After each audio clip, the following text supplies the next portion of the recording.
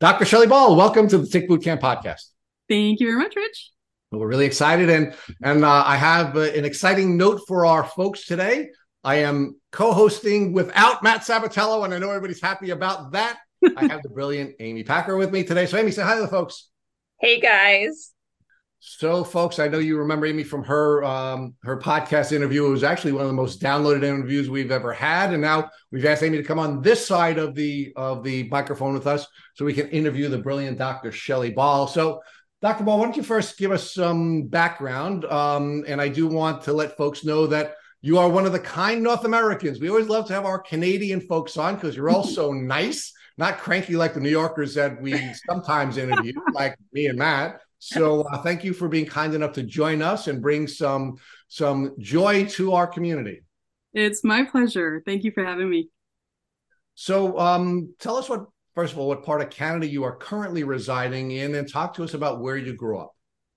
So I currently reside in Eastern Ontario. I don't know if you're familiar with the nation's capital in Ottawa, Ontario. And so I'm probably about an hour and a bit southwest of Ottawa. I live rurally, so I'm on 15 acres, Canadian shield country, so lots of rock and trees and all beautiful area. For folks who know Ontario a little bit better, I'm between Ottawa and Kingston, and I'm right smack dab in the middle of a Lyme hotspot in Eastern Ontario. Lucky me. Sadly, Dr. Ball, I think we're all in the middle of We are. the hot We're spot. getting It there, was aren't we? during my childhood. Actually, I'm so old, and I've been getting bitten by tick for so long. Our guests know that I predate the discovery, at least the alleged discovery, of the Lyme bacteria. We were most concerned about Rocky Mountain spotted fever during my childhood, but we were always being bitten by ticks. And of course, then the Lyme outbreak became very, very well known in New York. So I've always been there, but now I don't think anyone in North America can escape being in a Lyme hotspot. It really is endemic, right? So was that true of your childhood, Dr. Ball, or were you later introduced to ticks and tick diseases? Yeah, the interesting question. So I grew up in Ottawa, so not too far from where I live now. And the reason why I live where I do is because we had a family cottage just on the other side of Westport, Ontario. So that's kind of my nearest community. I'm between Perth and Westport, Ontario. And I fell in love with this place. I mean, I actually became a biologist because of the beauty of this area. So yeah, I spent my entire childhood between romping around the fields around home in Ottawa and then up at the cottage here, around Westport. I spent my entire childhood romping around, forest and meadows and outdoors. I sort of joke that I popped out of my mom's womb as a biologist, right? I was 2 years old and I'd come in and go, Mom, I need a jar because I had some sort of insect in my hand. And so, you could sort of argue that, wow, talk about maybe a higher risk lifestyle and even childhood because I spent every waking moment outside. But I never saw a tick. The first time I saw a tick was as a PhD student. So I'm Canadian, but I did my undergrad, my master's here in Canada, and then I went to the US for my PhD, University of Missouri in Columbia, Missouri. And while I was a PhD student in the second half of the 90s, I was really, really fortunate to get accepted to a program called OTS, Organization for Tropical Studies. And as an ecologist, so I'm a former university professor, research scientist, and my area is evolutionary ecology and population genetics of insects. And so I was lucky enough as an ecologist to get accepted to this 2-month field program in Costa Rica, Central America. And so spent, trying to think now, I think we were gone for 3 months. And we traveled around, keeping in mind this is all biologists, right? All biology graduate students. So it was about 22 of us traveling around Costa Rica for 3 months or whatever, studying field ecology at, gosh, we were probably at about 8 different locations across country. And I don't know if you've been to Central America, but it's tick heaven. And it was really common for us to say brush up against a leaf, of some tropical plant. And I don't even know to this day what the technical name is for it is, but we used to call it a seed tick ball. So basically there'd be a little ball of ticks hanging on the very tip of the leaf. Some mammal, us, would brush up against it. And next thing you know, you've got 300 little baby ticks scrambling all over you. So we always carried duct tape with us. We always had a roll of duct tape, and we'd literally use it like, like a lint brush kind of thing, right? To get the ticks off us. Never thought anything of it. I mean, not for a nanosecond back then in the 90s did I ever think about what these things were carrying, or even if I was bitten. And then I was at the very end of the 3 months, and we had just spent, I think, about 10 days in the lowland tropical rainforest. And we're talking like the most humid place I've ever been. And it was about a 20-kilometer hike out from the field station to civilization we were going. And I'm like, what the heck is this? I'm wearing a pair of shorts. And I feel this bump on my thigh. And I'm like, oh man, what's that? Pull it off. It's a fully engorged tick. I'm like, oh, that's interesting. Throw it away. Honest to God, Rich, I never, even as a biologist, I never ever thought for a nanosecond about whether or not that tick was carrying anything. And then I never thought about ticks ever again until 2019 when I was bitten here in Eastern Ontario. And that's when my life changed. Okay, so let's pause there for a second, and walk back a little bit to the baby who was born to be a biologist, who was running around the wilds of Canada and then in Central and South America, and quite frankly, surprisingly, despite being educated at the highest levels at some of the top universities in the world, you knew nothing about tick diseases and the risks associated with having hundreds of sea ticks on you at times when you were doing your field work. Yeah. I mean, give me your reaction to that, Dr. Ball, that you're one of the most educated people in the world, with a very specific discipline, biology. You were doing fellowship type work, with insects and coming in contact with ticks, yet no one prepared you to keep yourself safe when coming in contact with these vectors. Yeah, not even for a nanosecond. And it's really wild because when I think back of my first trip to Costa Rica, which was towards the end of the last year of my undergrad degree, I guess it was. And it's interesting because preparing, so this would have been the late 80s, preparing to go to Costa Rica, you get a typhoid shot, you get a hepatitis C shot, right? You try to figure out, well, do we need to take an anti-malaria medication? Well, at that point, there were no kind of endemic cases of malaria in Costa Rica. There were a few that were in the country, but they were actually from people coming mostly from Nicaragua. So the risk of malaria was really low. So you hear about all of these like tropical diseases and other things that you need to worry about. Anybody ever talk about a tick-borne disease? Absolutely not. And certainly not in North America. I honestly, I mean, it is kind of shocking when I look back on it, but we, as a biologist, you think about all the things that you can get, bitten by or infected from and all that sort of thing. The big thing when I was in Costa Rica were bot flies. And I know this is kind of crazy, but as biologists, and not every biologist would say this, but as a evolutionary ecologist and population geneticist for insects, we used to have this kind of running joke that we wanted to get bitten by a bot fly because we actually wanted to grow the bot fly in our skin just to see what the process was like. And people would go, "Are you nuts?" And I'm like, "Yeah, well, inquiring minds want to know," right? So this was the kind of stuff that we were focused on. Never even thought that a tick would be biting us, let alone that it would be a vector. And it just never even crossed our mind. And here's the frightening thing is I look back on the number of field biologist colleagues that I have, some younger than me, most older than me, and most of them have Lyme disease, and some of them have had some pretty nasty diseases like Parkinson's and other things. And you look at those and you say, well, where did the Parkinson's come from? And I don't have any proof, but it just breaks my heart because I think probably undiagnosed Lyme disease, right? Yeah, and one of the things that I'm really surprised about, if truth be told, is you're a PhD and you were exposed to all of the cutting edge information about these vectors, and you knew nothing about it. And I can tell you, just as a practical matter, as a kid growing up in the 60s and 70s, we were very aware of ticks. We were doing tick checks every day when we walked in our house. We had what we call a janky tick kit, where we had a vat of Vaseline and a tweezer and napkins and matches.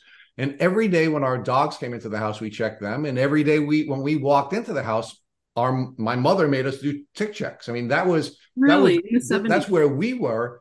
And in the late 60s and the 70s, I didn't graduate from high school until 1981, and we were doing that long before I graduated from high school. So, This is we had wild, sort of I we was had a kid in the native 70s, knowledge. and Yeah, we never even thought of this stuff. it's shocking to me that the scientific community was so far behind the cultural community, at least in New York at the time, where we were taking, and our parents were helping us to take Mhm. steps to be as safe as we could be from these vectors. And you're being educated at literally the highest levels. They're running you into ticks, and you have no information at all about how to keep yourself safe, right? And one of the arguments I've made on this podcast is the reason I believe I do not have chronic Lyme disease, despite having bitten by ticks scores and scores of times over my life, is because we were so tick aware. And every day of my life, including my adult life, I check myself for ticks. Mhm.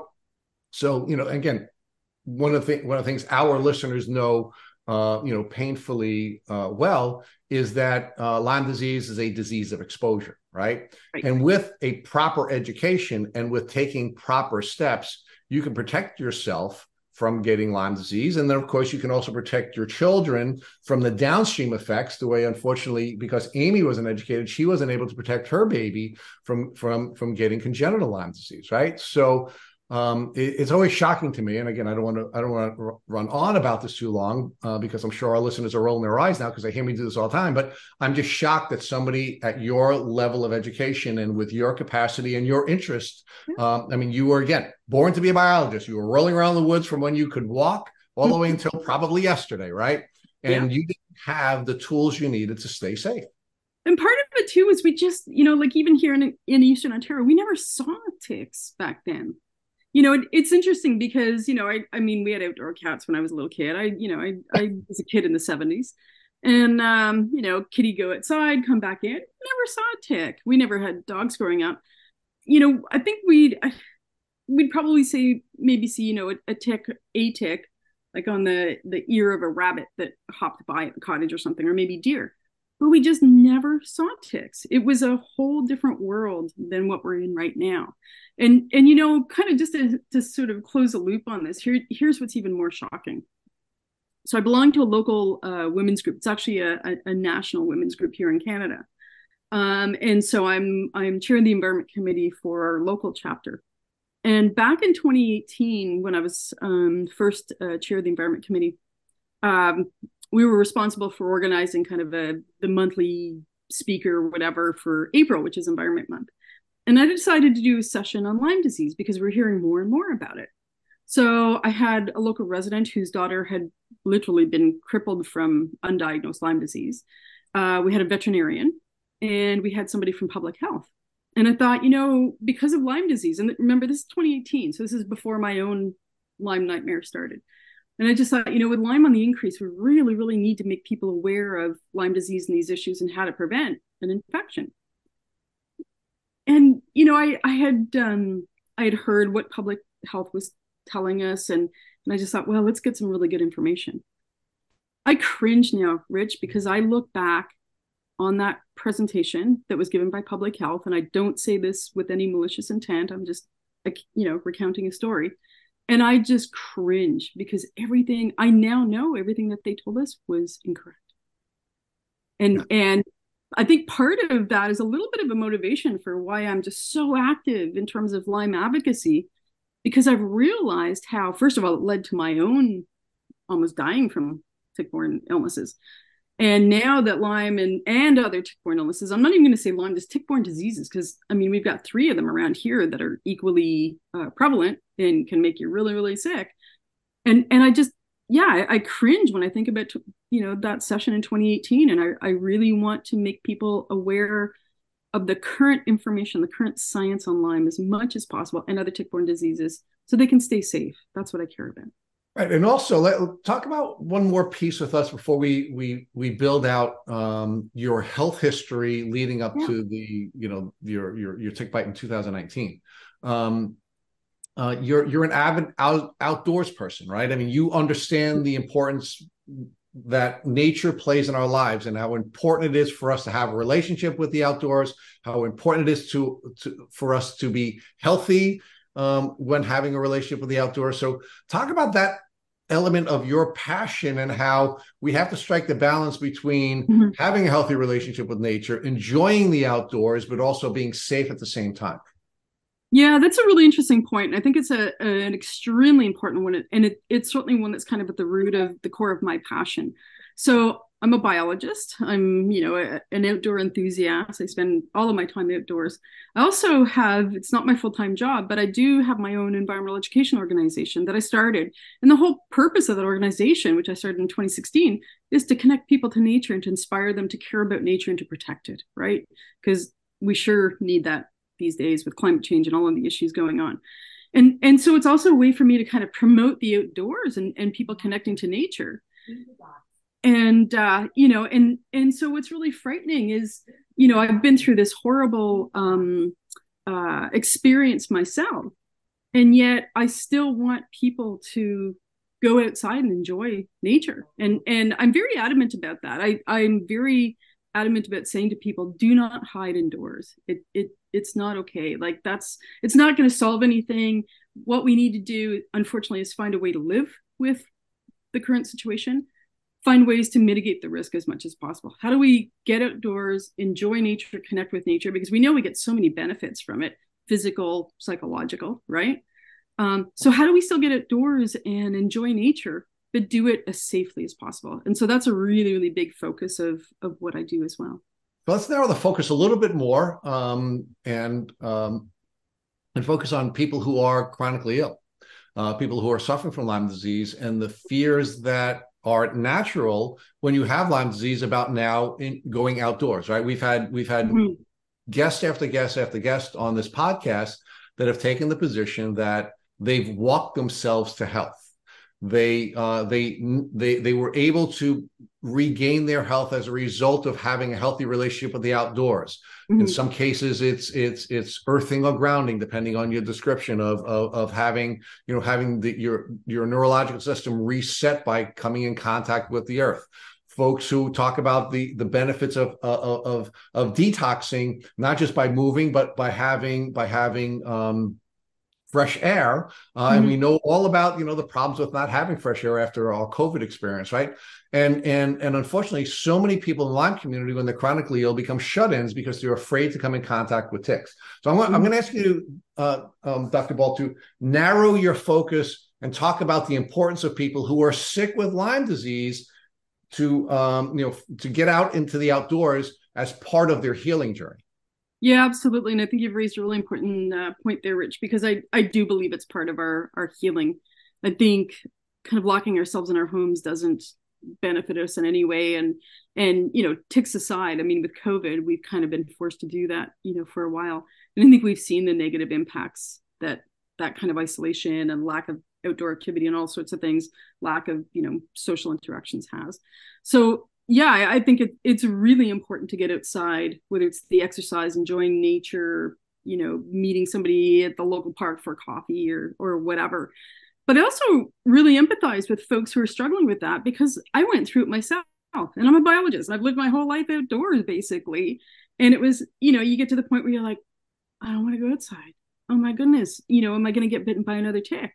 And that's what really led me to really start to think about Lyme disease and tick-borne illnesses. So there are kind of two parts to this. One is I'm not getting help from the medical system, so I need to read the science so I can help myself.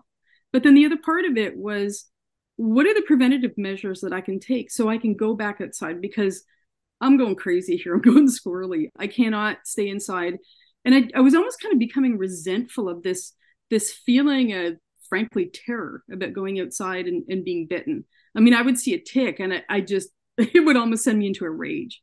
because I thought, you've messed up my entire life. And there was a lot of anger and bitterness that I had to get over. And it sounds hilarious in one way, you're kind of angry and bitter towards this little speck of an invertebrate, but it changes your life. It turns your life upside down. And so, I think like many people it was kind of a process that I had to go through. And I had to kind of almost sit myself down and say, look, you love being outdoors.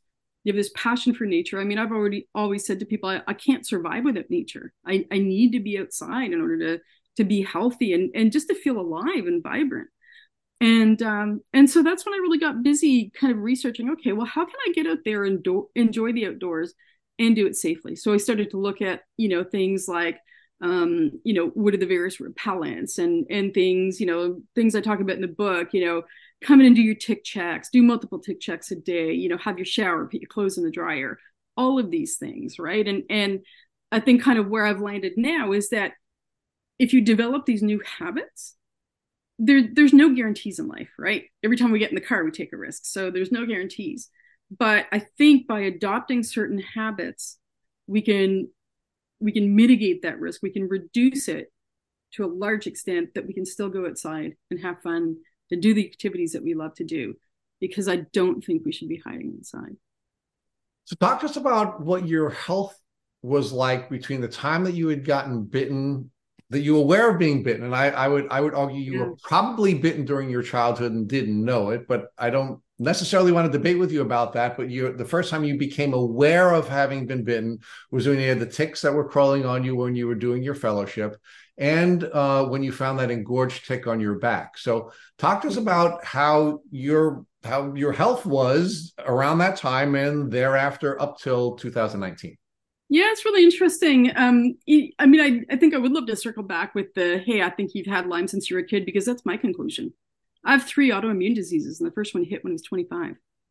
And so, it did that kind of, was Lyme sort of priming the pump for these autoimmune diseases? And I think that's, it's a whole other discussion. In terms of my health, I mean, it's interesting because if you read Bill Rawls' book, Unlocking Lyme, I think he does a fabulous job of talking about the pot boiling over, right? So you get, we all have multiple infections, whether it's Epstein-Barr virus or, whatever, right? We carry all of these microbes that we probably don't even know about. And cumulatively, they can make you sick. But most of the time, your immune system is pretty good at keeping things in balance, right?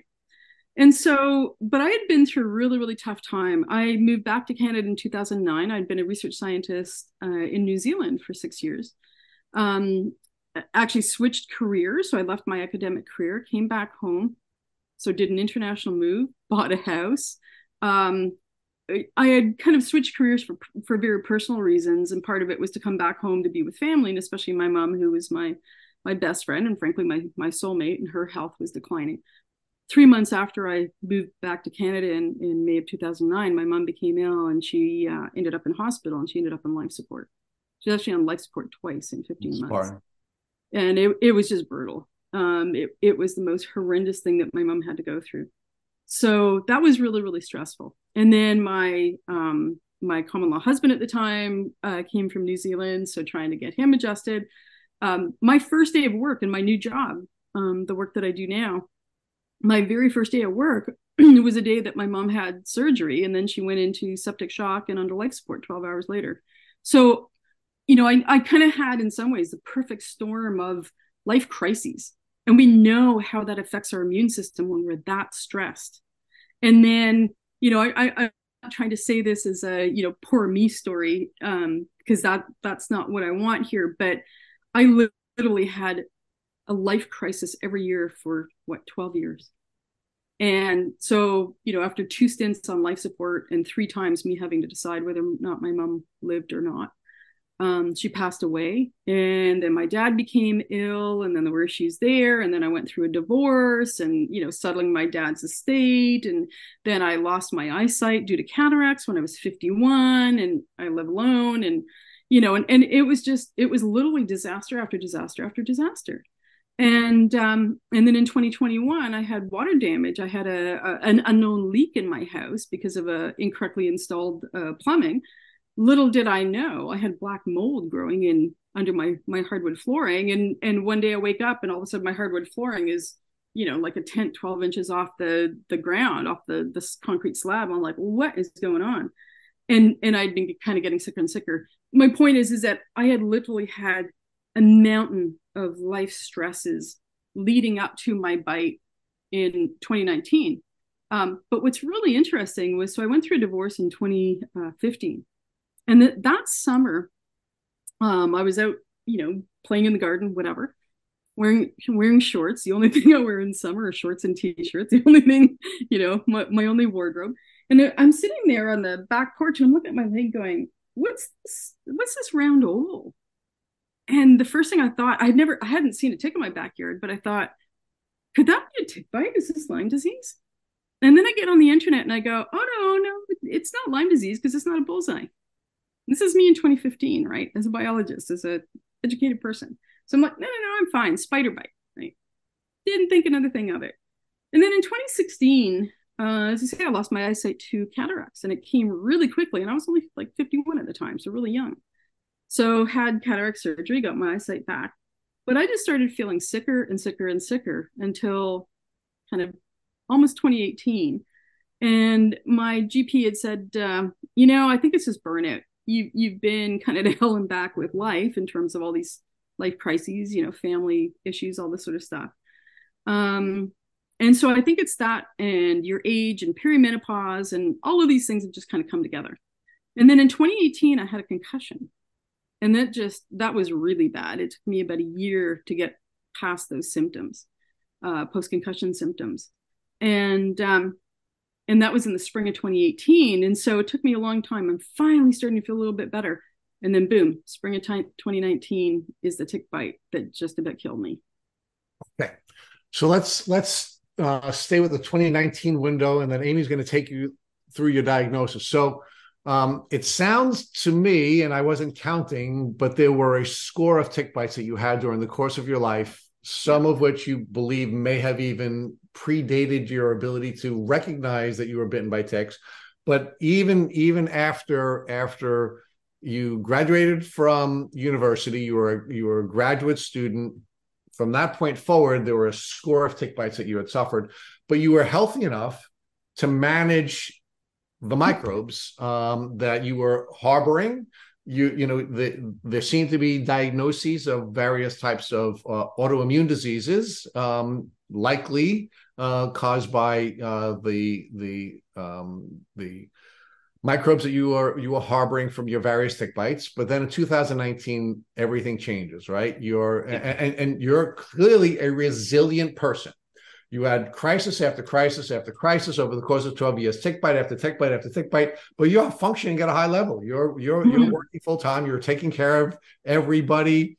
You're fine. And then you're not, right? 2019 makes a difference. You get another tick bite. And so how did you discover that tick bite? And how did the symptomology change after that tick bite? Yeah, really interesting. So late April 2019, as I say, I live on 15 acres of forested land, always outside playing, breaking leaves, whatever. And come inside this one day and I'm having a shower and, I live alone and I'm kind of like, what's on my back? Of course, I can't see it, right? And then I got at this kind of makeup mirror, whatever, and I go, oh my goodness, is that a tick? It was the size of a pea. It was fully engorged, and we figure it was probably on me for about 10 days. It was huge. So it was probably just, like a day or two away from falling off. And, it was so engorged. And I went, oh man, what am I going to do about this? So I call my friend, right? What do? You phone a friend. I'm like, can you come take this like big honking tick off my back? Because I was frankly kind of panicked about it. And I don't panic easily, but I was like, oh my goodness, Lyme disease, fully engorged tick. And so my friend was out of town and I'm like, like, okay, what am I going to do? Okay, I got to get this thing off me. So I went to my local hospital in a small town and asked them to take the tick off. So they did. And I brought a vial with me because I said, could you please test this? And they're like, no, we can't test it. Well, actually they can, they just choose not to, which I think is really lousy. But anyways, I didn't know about tick testing then. So I said, well, give me the tick anyways. And I actually gave it to our local veterinarian because they were part of a testing program. It's supposed to be ticks coming off of your cats or dogs that they test. It goes into a provincial database. So you don't actually get a result back for your own tick. It just goes towards, looking at the prevalence of say, Lyme disease and whatever in Ontario. So I couldn't get the thing tested because I didn't know that there was testing available. I didn't know anything about Lyme disease and tick-borne diseases back then.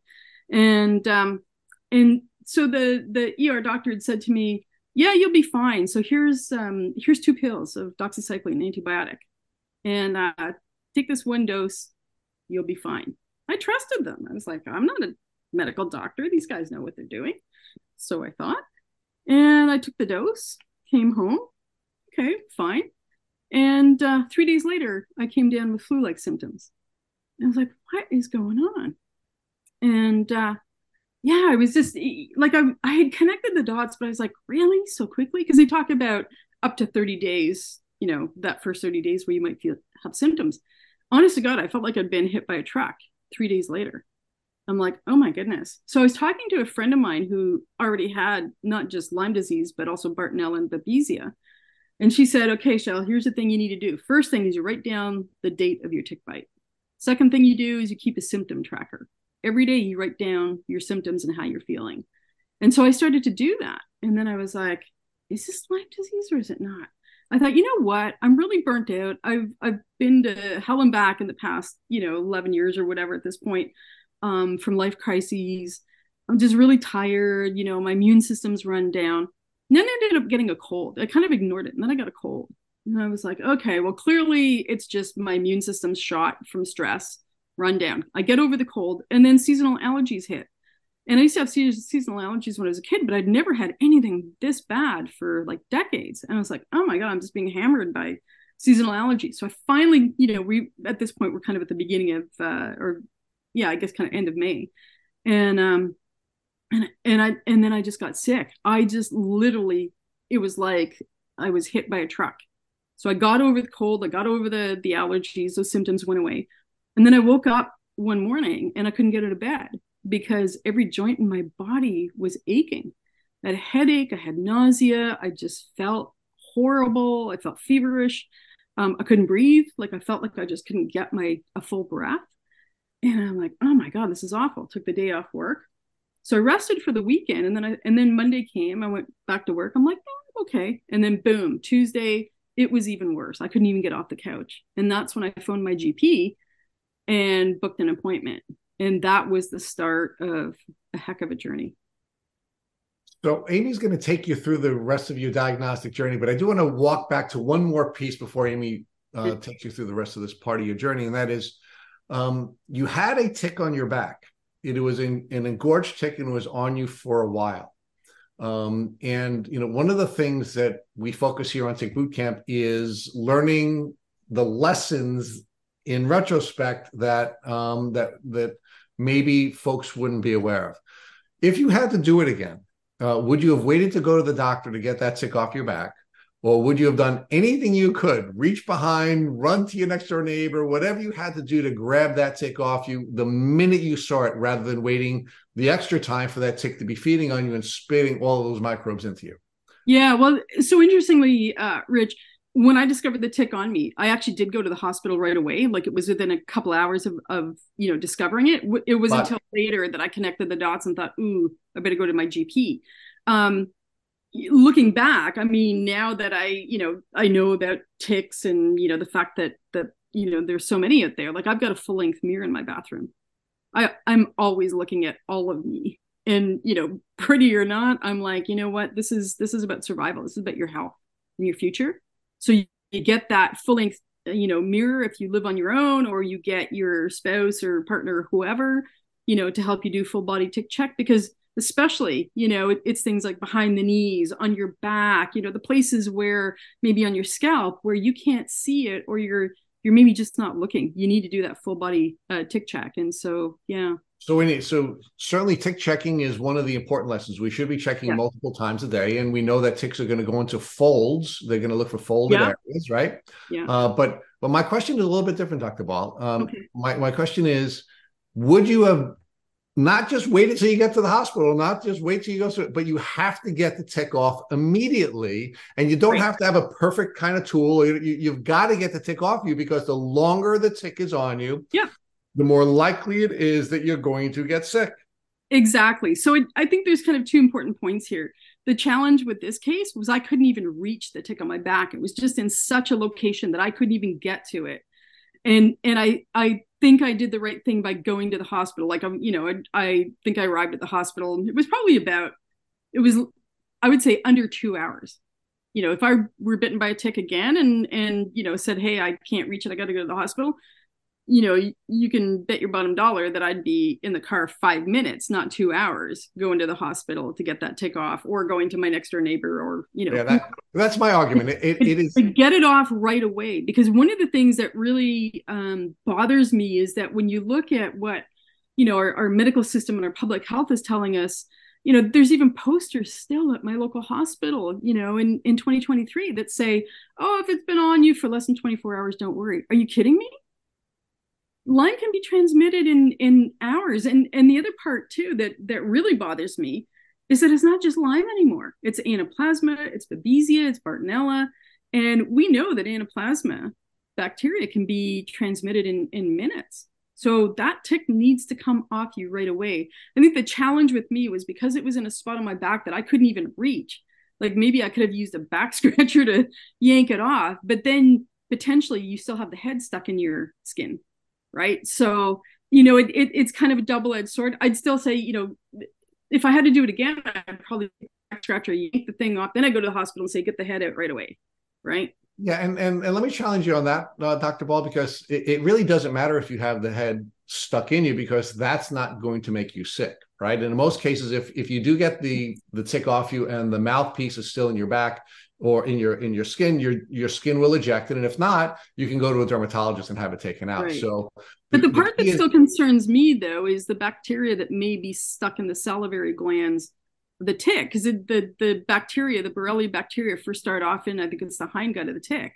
But then when the tick starts biting, they migrate to the salivary glands. So right. I think that's why you really want to get that, because I've just had somebody recently contact me. They say, oh, well, we took the tick off, but the head's still in there. And I'm like, yeah, you still need to take this seriously, because there could still be some transmission, right? Yeah. Right. So let's move back to where we were before we took the rich digression. And you have your tick bite and your symptoms developing. And now Amy's going to start to ask you some questions about how your health declined after that now flu-like set of symptoms you were suffering. Mm-hmm. So, Amy?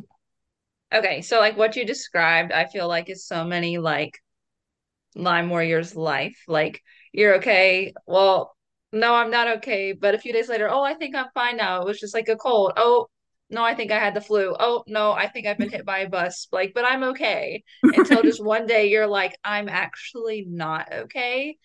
And number one, it's so hard to get people to believe you, which drives me crazy because, like, in all of that, you just look normal. Like, you look like you've been hit by a bus, but you look just like you did 6 months ago. So, like, it's really hard sometimes to get like the support of your friends and family because they're like, you don't look like you have the flu. Like, when you have the flu or you have a stomach bug, you're pale, you're washed out, you look terrible. Like, someone comes over and leaves soup at your door and they're like, oh my gosh, you look terrible, I'm leaving.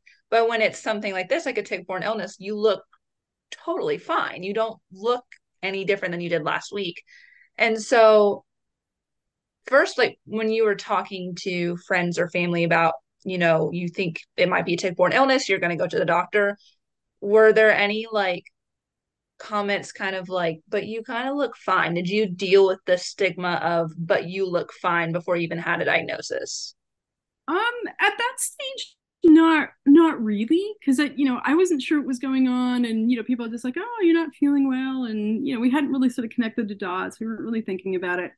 My GP kind of did, when I went in and said, I'm sick. This isn't just the flu, and it's not just seasonal allergies or cold or whatever.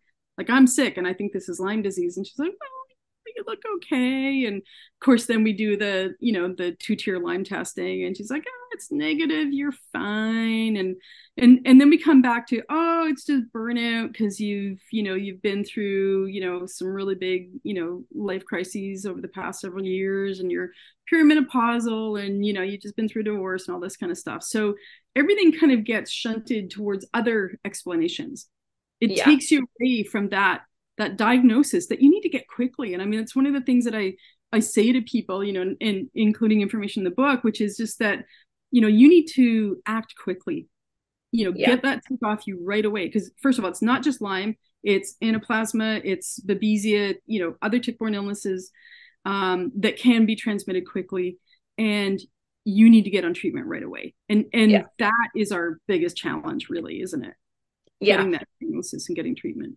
Absolutely. So like when your doctor kind of like brushed off, oh, you've just been going through all of that, what was your response, and were you like, oh, okay, you're right, I've been through a lot, but like you had this feeling that it was Lyme or tick-borne illness or something like that. So how did you kind of like stand your ground and like go forward in getting that diagnosis? Yeah. So the first time I went in not feeling well, because at that point I was kind of like, is this Lyme? And went into her office, and then she said, oh, I think it's just burnout. And she did actually draw some blood. We did the tick testing through the public health 2-tier tick testing, which we know is terrible.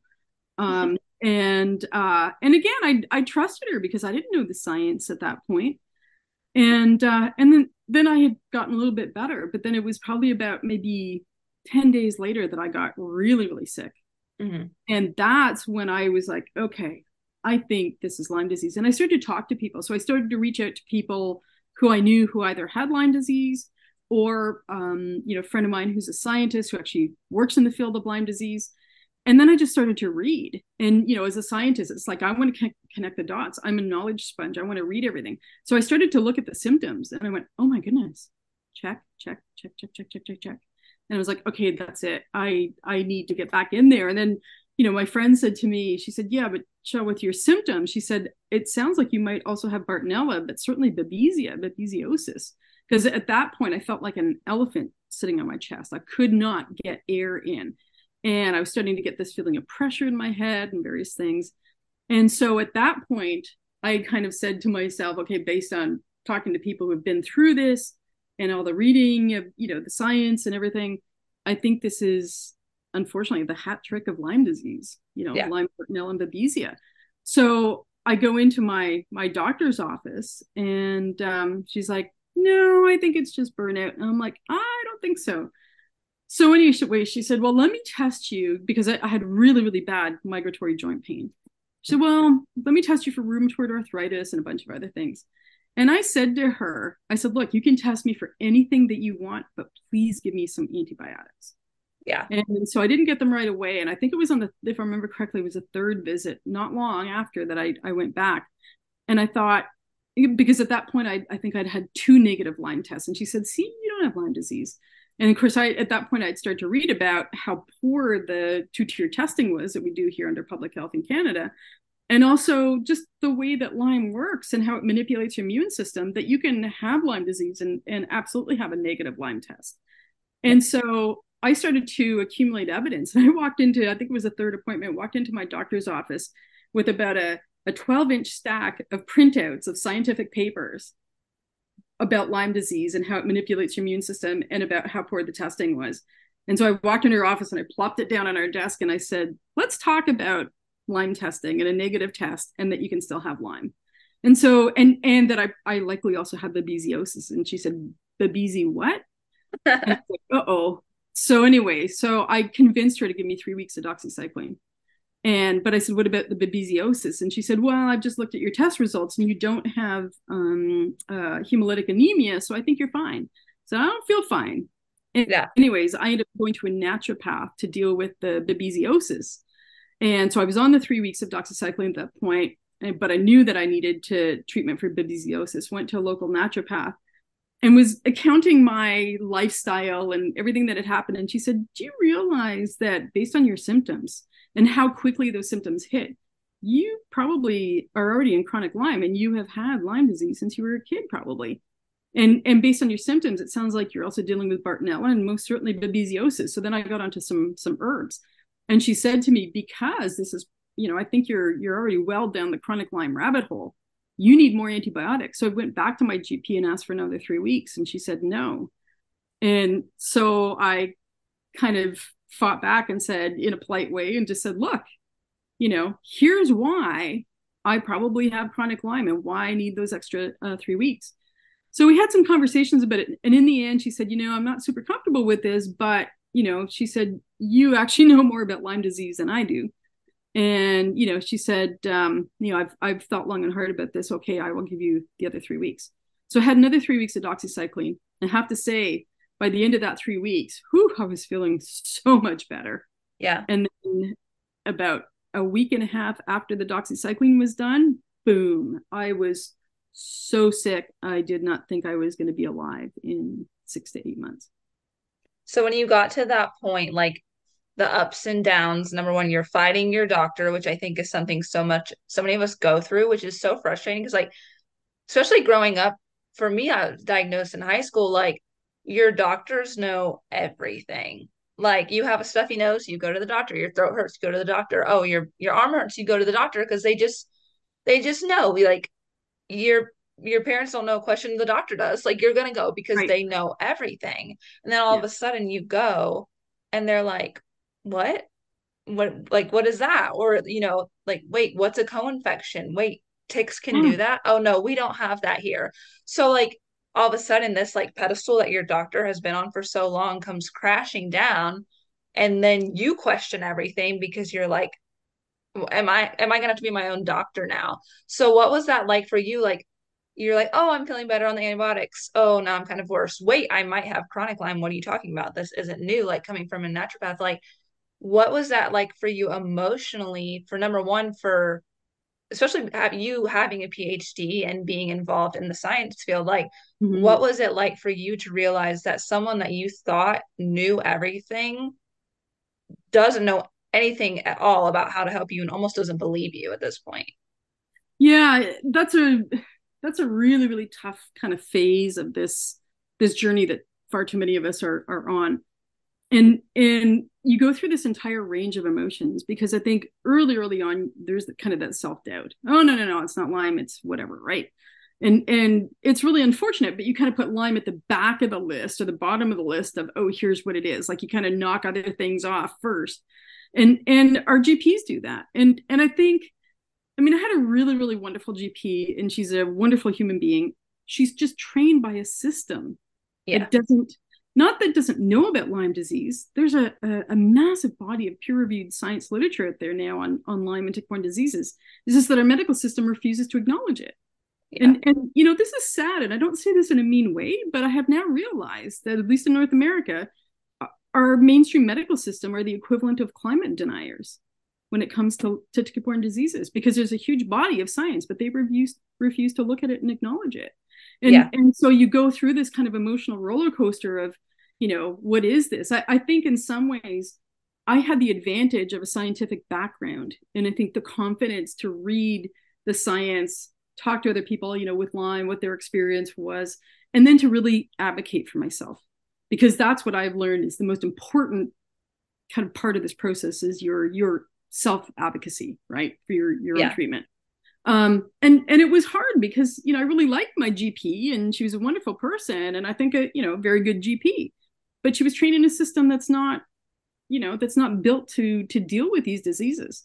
And it's tough because then it kind of puts you in this adversarial position with your GP, which I didn't want to be in. And she truly wanted to help me. The one thing we never talked about, the elephant in the room, and that's about the fact that the maximum number of weeks of doxycycline she could give me was 6 weeks. So I asked for more than 6 weeks when I got really, really sick, and she's like, nope, sorry, I can't do it. And I never kind of directly asked her why, because at that point I had finally learned that any doctor who gives more than 6 weeks of doxycycline, in other words, is treating outside of kind of the IDSA guidelines, is likely to be investigated by the medical board, the licensing board.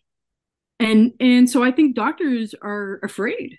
And the health clinic that she was at, I'm sure their lawyers said, don't you dare give her one more day of antibiotics, because then it creates a liability for them. And so that's a really hard thing to wrestle with, because there were times where I was kind of angry with her, not personally, but more with the system that she was forced to practice under. And so it really was very much an emotional roller coaster. But I think where I was lucky was because I had the science background and could understand this stuff and was able to advocate for myself. I pushed really hard. I do have to say that when I got so sick, like I was at the point where I could barely even walk into her office. And there was at one point where it got so bad, she actually sent me to the local ER. Mm-hmm. Because she said, I don't know how to help you anymore, but you are clearly very, very sick. Yeah. Went to the ER and they did nothing, right? So I think her heart was in the right place, but she was practicing under a system that had handcuffed her to do anything.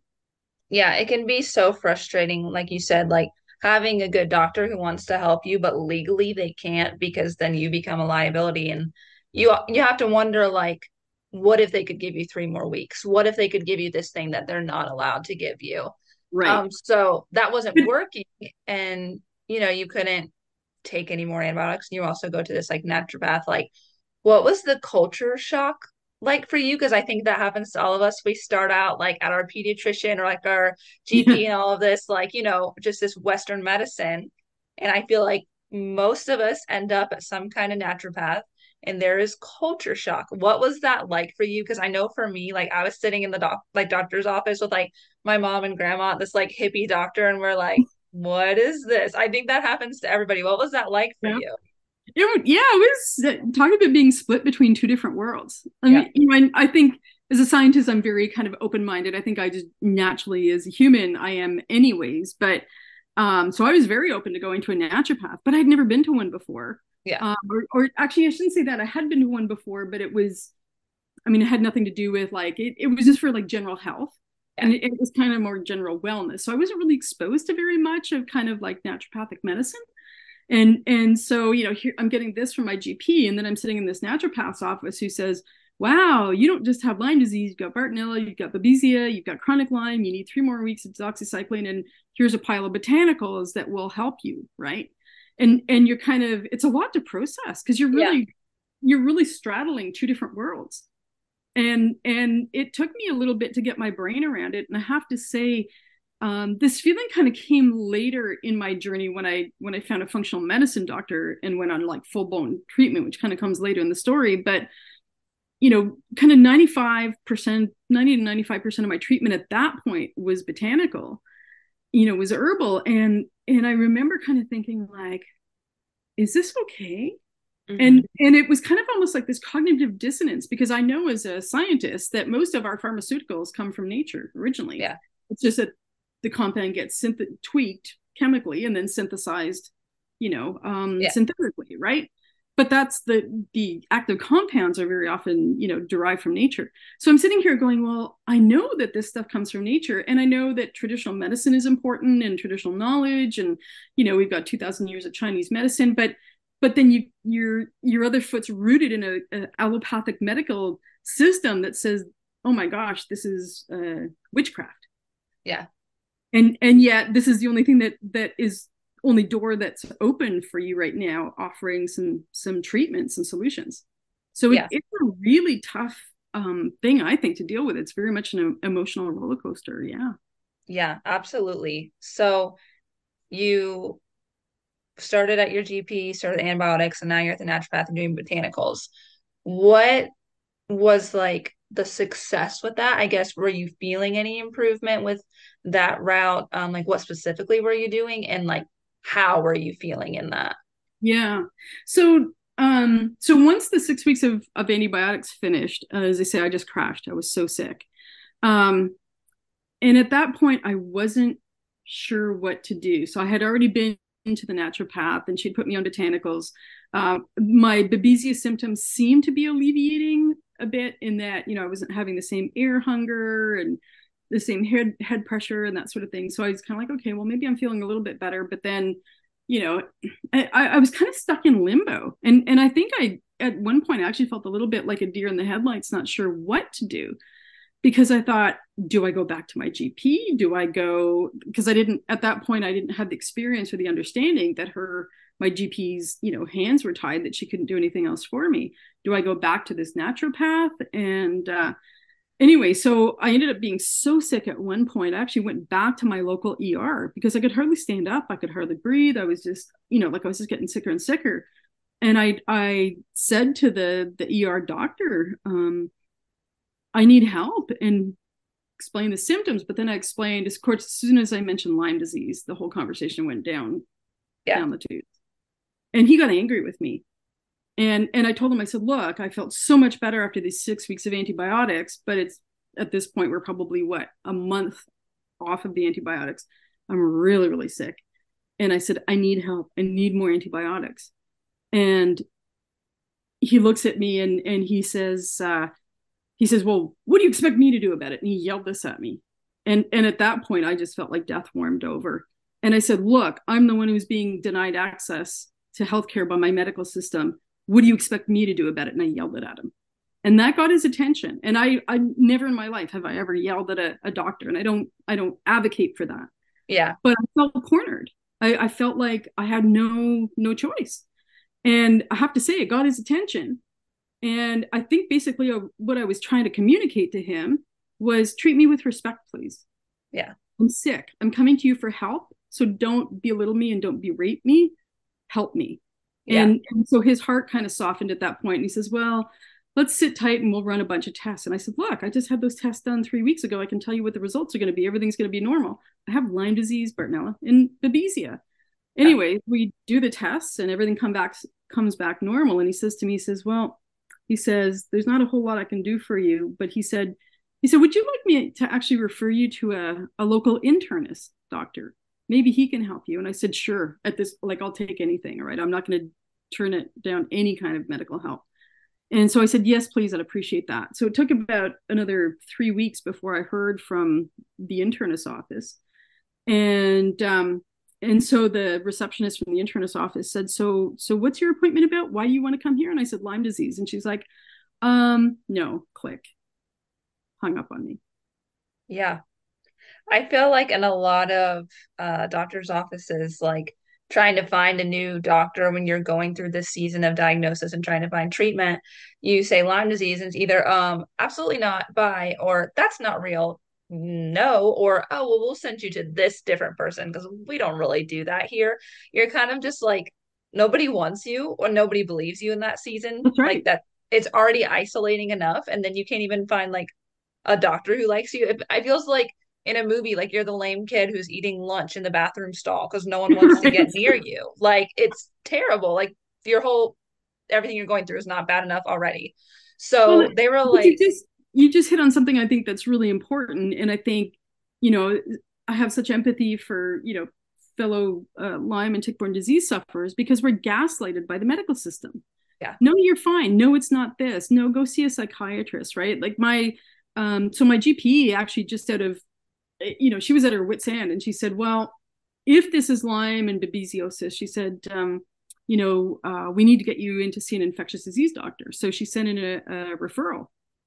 I never heard from the infectious disease doctor. So I finally followed up with my GP's office, and they said, well,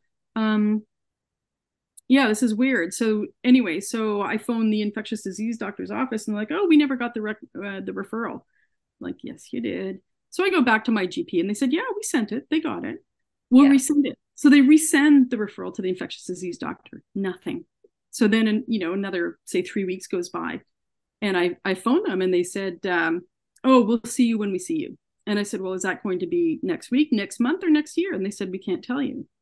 Yeah. And I said, look, I am really, really sick.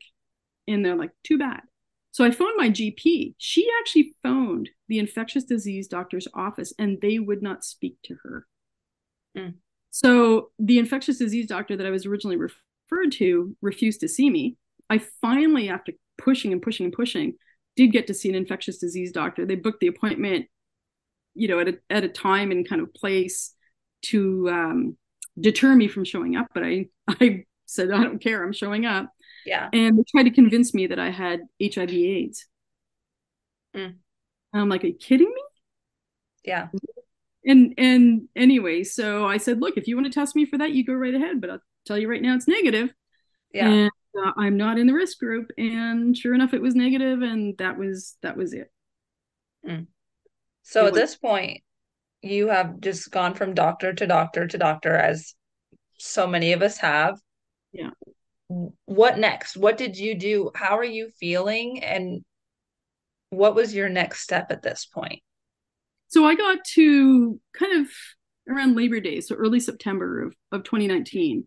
And I was so sick that I thought, I'm not, my next step is I'm likely going to be in a wheelchair because the neurological symptoms had started to kick in. And I thought the next step is wheelchair. And I don't think I'm going to be around in 6 months to a year. I don't think I'm going to survive this. And it's really funny because I think I am generally a pretty resilient person.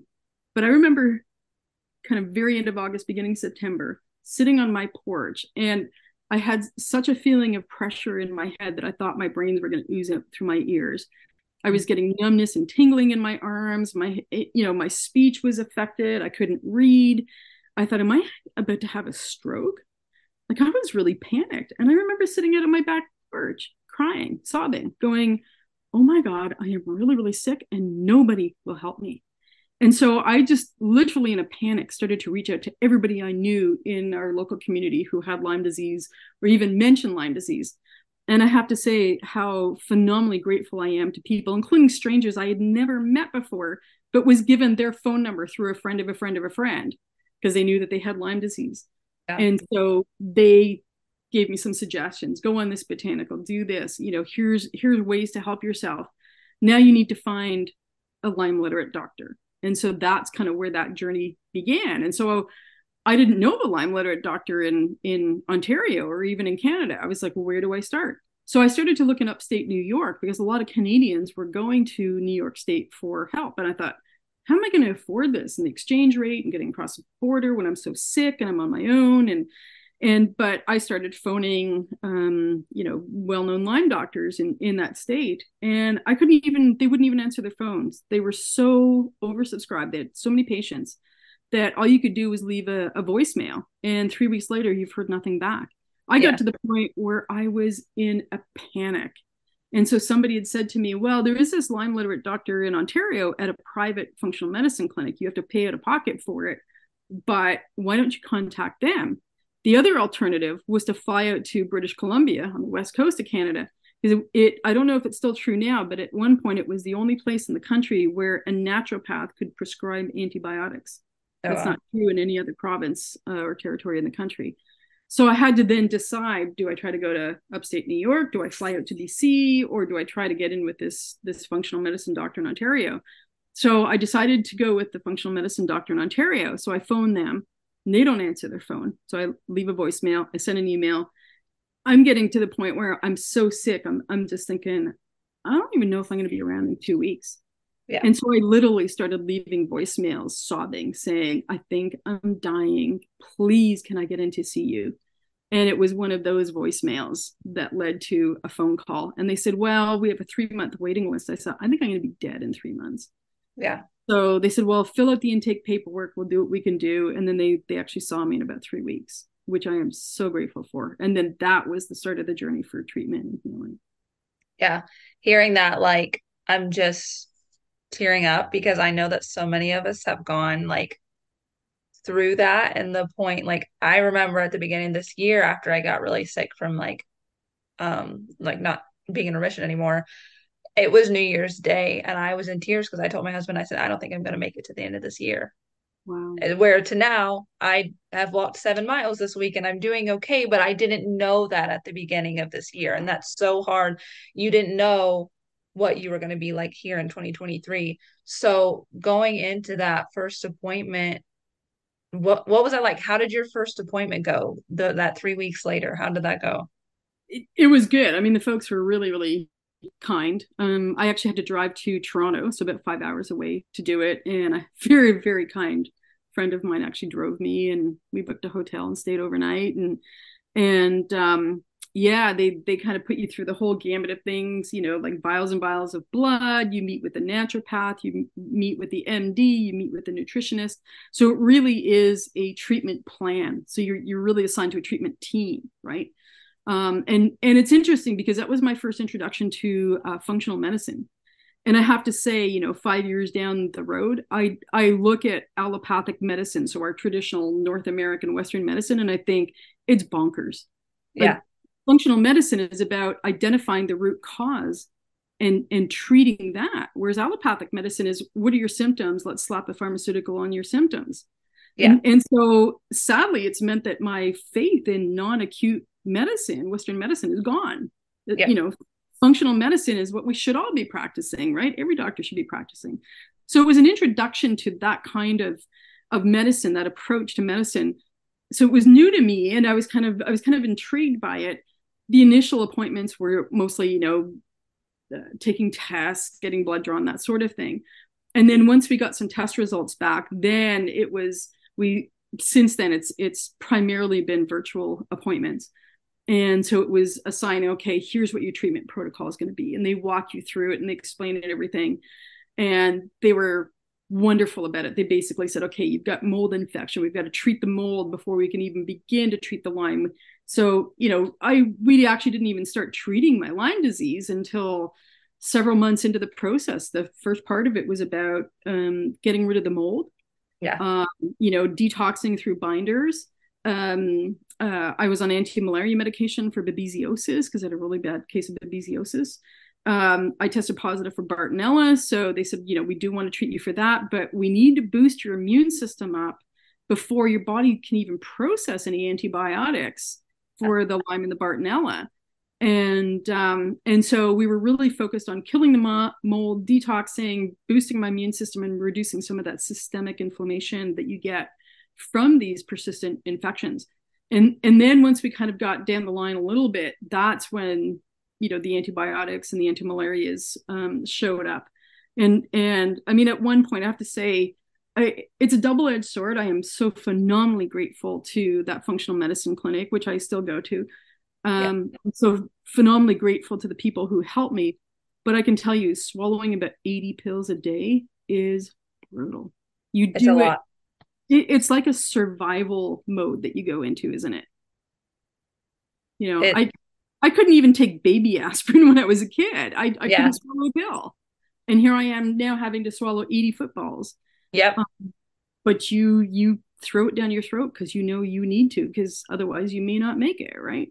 Yeah. It's one of those things, like you said, like when I was younger, like my mom would have to you know, crush my pill, put it in applesauce so I could get it down. And then it's like a few years later, it's like 14 pills at once, like getting them all down. And it's just like one of those things you never think you'd have to do until you have to do it. I like how you touched on with your form of treatment, how an approach that I think seems to be very effective for anyone in Lyme, no matter what their treatment is peeling back the layers of the onion. You Yep. can't just attack Lyme right away. Like you have to get your body ready to fight. There's always other stuff. There's mold going on. There's Epstein-Barr. There's all these different things. And it's like peeling back the layers of the onion until you're ready. You can't just attack everything at once. So I love that you touched on Yeah. that. That was an approach for them as well. That's a So really important part of the story, I think, because I wouldn't say I was ready to have a fight with my Lyme doctor, my functional medicine doctor, but I was like, why can't I have antibiotics? I'm sick. yeah, I need antibiotics. He said, no, you don't understand. He said, we can give you antibiotics, but your body is not in a condition to yeah, actually process those antibiotics and actually use them. So we can give you antibiotics, but maybe your body's only able to kind of use about 20% of it. That's not yeah, going to kill anything, right? And so a lot of it was me being educated by my Lyme doctor, my Lyme literate doctor, to understand this whole process and this whole onion and how you have to, peel back those layers, right? So you're really kind of learning on the fly. And I think, an interesting part of this too is that, I had just been denied treatment by, our public healthcare system here in Canada. And yeah, so you develop a lack of trust. But here's this functional medicine doctor who really wants to help you, and you're paying big dollars for the treatment. yeah, And you know that they want to help you and you have to trust them. But yeah, you're like, I want those antibiotics. And he's like, not yet. yeah. I think that's so hard going through Lyme as well. It seems like the only way to get better is to go against the norm. And like you said, the public healthcare system wasn't able to help you. But at that point, you're like, what's the point of all of this? Like, they're supposed to be there to help us. Now I'm having to spend money out of my own pocket, money that I'm struggling to even make because I'm unable to work because I'm so sick. And it's like, you either pay bills or you go to treatment. Like, Mhm. was that hard for you? I know that like our medical systems in America and Canada are similar but different all at the same time. What was that like for you to kind of realize that the healthcare system was failing you in that instance?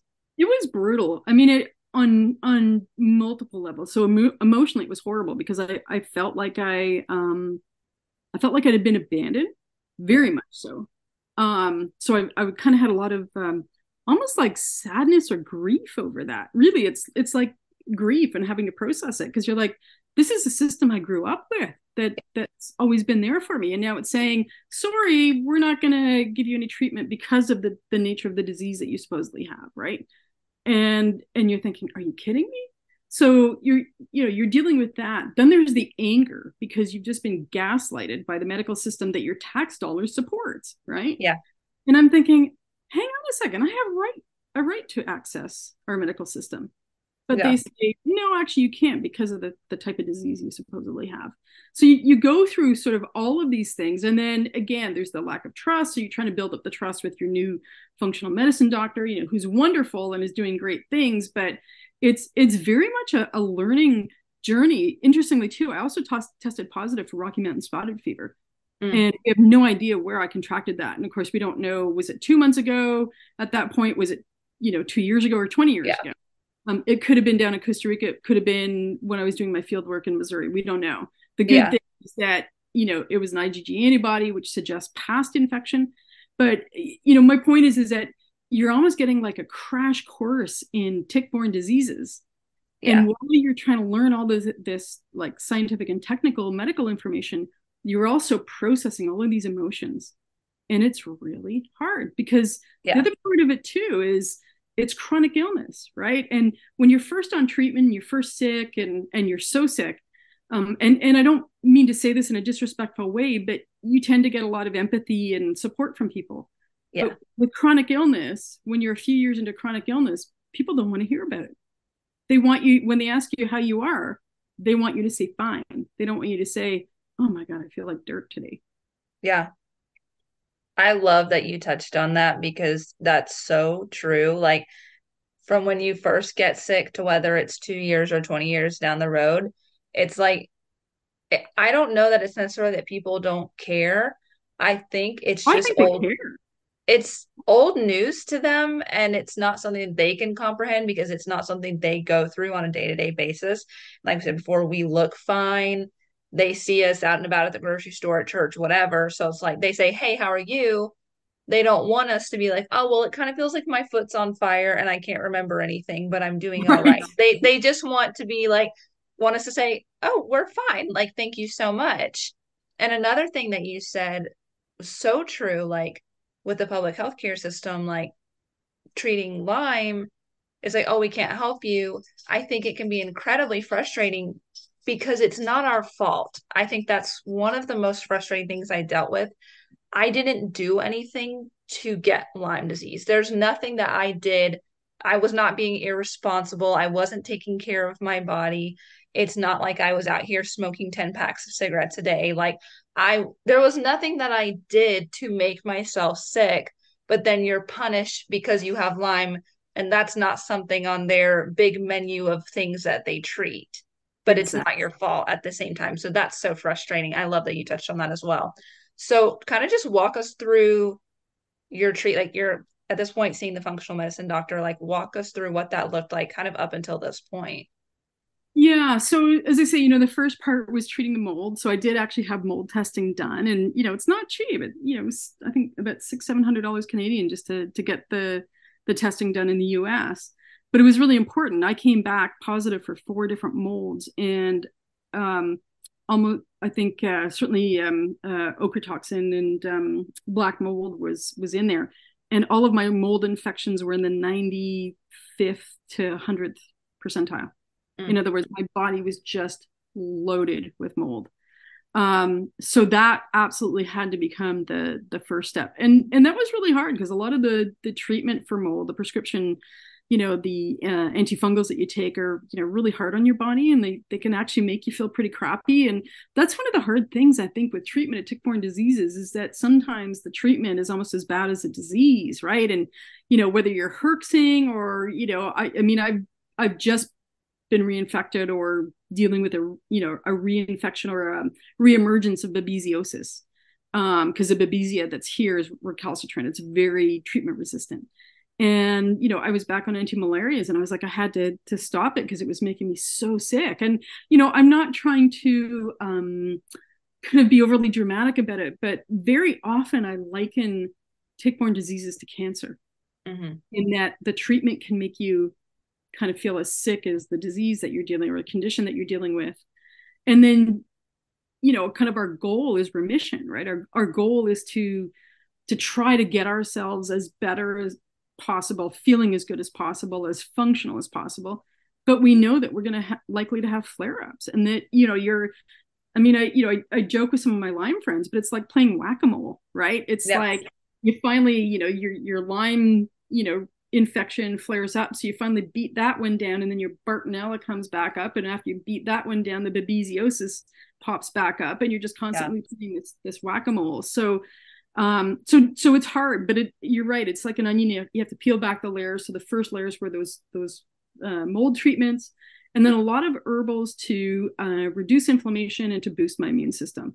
And as my Lyme doctor explained, what we're trying to do is kickstart your own immune system so that it kicks in to start trying to suppress the infection, so that we're not having to 100% antibiotics. We want your own internal body to start fighting this infection too. So that was a real learning process. And I got to the point where it's like, yeah, I really have to trust this doctor. And, and the whole medical team was fantastic. And I'm, really grateful for their help.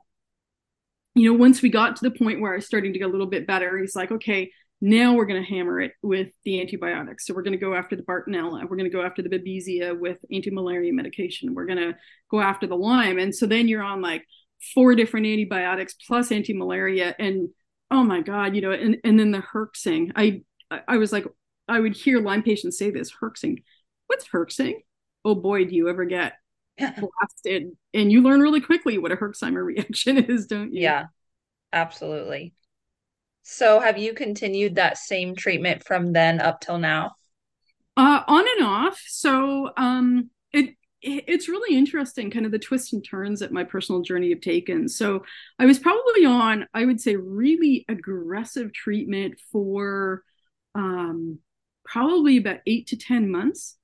And then kind of started to sort of wean down a little bit, where we were more focused on reducing systemic inflammation, bolstering my immune system, trying to get my own body to keep these infections at a low level. Because we know, at least the current science says, suggests that, these infections, we've got them for life, right?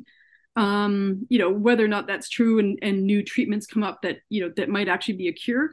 I think the big thing right now is just getting yourself to feeling better, being healthier, and being functional and being happy, right? Yeah. Having a happy life. And so for me, it was very much a roller coaster, because I would deal with flare-ups. And so we'd have to then address those. The other thing that was really awful was that, unfortunately, I was getting reinfected. So I now have 3 husky mixed dogs, so big dogs, plus 2 cats. Cats are indoors, but of course the huskies go outside. They're on tick preventatives. I do tick checks, I take all of the precautions. But because I spend so much of my days outside, I ended up getting bitten a couple of other times. One time was my own stupidity, because, I always spray myself with Icaritin spray when I go outside. It was this one time where it was like, oh, I'm just going to go outside and pick up this flower pot and come in. Like 30 seconds. Yeah. That was enough for me to pick up the tick and get bitten. And so I have had some bites since then. So whether or not I've been reinfected, or whether or not those bites have then just triggered like a resurgence of the existing infections, you don't really know. But what it has meant is that over the past 5 years, I've had to go back on treatment again and again and again. And Mm-hmm. it's interesting because I would still say I'm very fortunate because I would say the maximum I ever really kind of, for the most part, got better was about 70, 80%. And then I would kind of cycle and get sick again. And I did have a couple of periods, including about a year and a half ago, where I actually had felt better than I had in like 10 years. And I was like, oh my goodness, have I like crossed the line to Yeah. well, I've made it past this. And then I got sick again. And I think that's unfortunately one of the challenges, which is dealing with either the reinfection or just the resurgence of your chronic infections, right? But for the most part, like at least I've been functional. I've been able to work. I have to say I've spent a lot of time in the past 5 years where I felt really, really crappy. Mm-hmm. But I think what I have learned is that you don't ignore it, but I think you just have to soldier on. You have to get on with your life. It's very hard because Lyme and tick-borne diseases are very socially isolating. We talked about chronic illness, and I've got wonderful friends who care, but as you said, it's kind of old news, and people get to the point where they don't want to hear about it. I mean, I had people, who said to me, who knew what I was battling, and they're like, "Oh, but you look really good," and sometimes it depended on the person, but sometimes I'd say, "Hey, I might look great, but I feel like death warmed over right now, but I'm Yeah. smiling my way through it." That's really hard because you can really, when you really need people's care, and I'm divorced now, and so I'm on my own, and it's a really lonely journey, and I don't think it helps us when we feel that isolation. I don't think that's a healthy way for us to exist, and so I think we need to find ways to kind of deal with that and kind of fill that void and to get the support when we need it. And I think that's where often the Lyme community comes in, is getting a lot of empathy from people who are also suffering. The other part of it that we haven't really talked about is I'm over $60,000 in debt Yeah. to stay alive. And my retirement's gone. It has turned my future upside down. Yeah. And I'm still dealing with it. And with interest rates the way they are, I'm worried about losing my house in a couple of years once I have to remortgage, right? If interest rates stay high. But you know what? You can't, I realize that I can't worry about it. I realize that I just have to say, you know what? It is what it is. It's Yeah. my reality, and I'm just gonna have to cross that bridge if and when I come to it. But Mm-hmm. I'm in a financial state, as are many, many Lyme patients, that we never chose. I mean, I have Yeah. a colleague, a friend here in Ontario that I met recently, and she spent over $250,000 on treatment. Yeah. It's awful. It's one of those things like we were talking before. It's like you have to pay an arm and a leg to stay alive. It's one of those things. It's not fair, but like at this point, there's really nothing to do about it besides just do it. Like you Yeah. have to go into debt. You have to choose, oh, well, I'm not going to have this nice thing because I need to lay down 5 grand at the doctor this week or I'm not going to get my treatment. Like it's just one of those things like I mean, maybe I should start playing the lottery. I don't know because Mm, like it's so expensive and it just sucks that our public healthcare system can't take care of that. So exactly. Well, to wrap it up, you go sorry, ahead. You go ahead. I was going to say, you just kind of, tweaked a thought, and I think this is kind of, should we say, like the next phase of the journey, which is I got to the point where it's like I can't afford to treat anymore. Mm-hmm. And so I got really busy reading more and more of the science. And Mm-hmm. so it'd be like, okay, well, what botanicals can I take that are antimicrobial? And what other things can I take that will help to alleviate some of the inflammation? So then I started leaning heavily on functional mushrooms.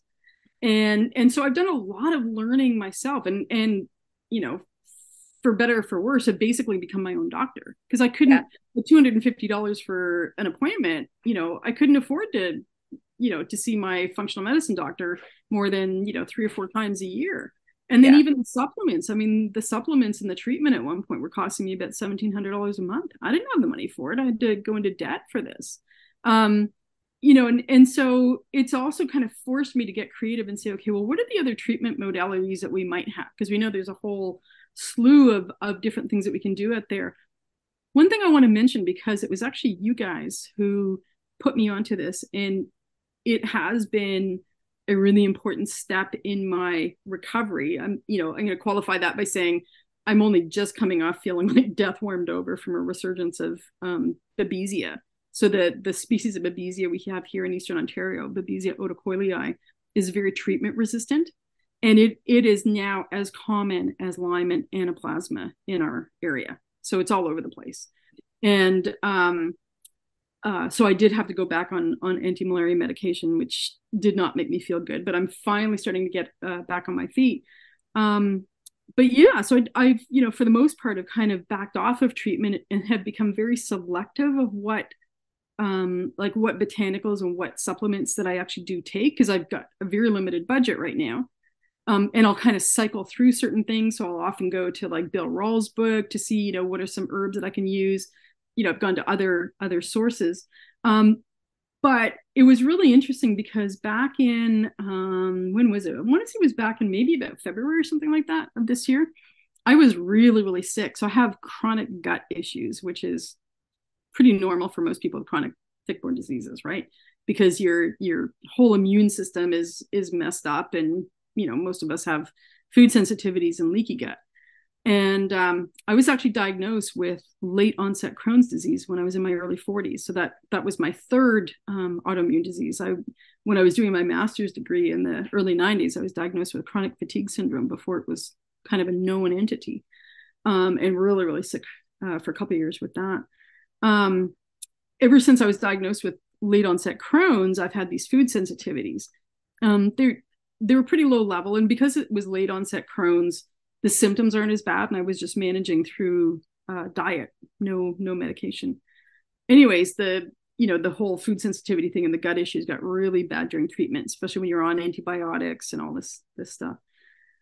And anyway, so I had gotten my gut issues got really bad this past winter, to the point where I thought, man, I'm going to end up in hospital. Like, I got to the point where it wasn't just gluten and dairy. I couldn't eat a single food without reacting to it. And I thought, I can't eat anymore. Like, what's going on? Am I going to end up in the ER? Am I going to end up in the hospital and losing part of my bowel because this whole disease has gone crazy because of my immune issues? So I was lying in bed this one Friday because I was so sick I couldn't work. And I was listening to you guys. And you guys had Ben Aarons on.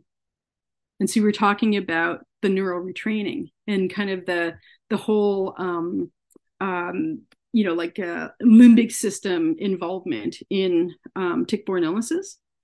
And it was really interesting because for some reason, about 2 weeks before I listened to your podcast with Ben, I'd been reading actually about the whole kind of neurobiology and the neurological and the limbic system involvement in Lyme disease.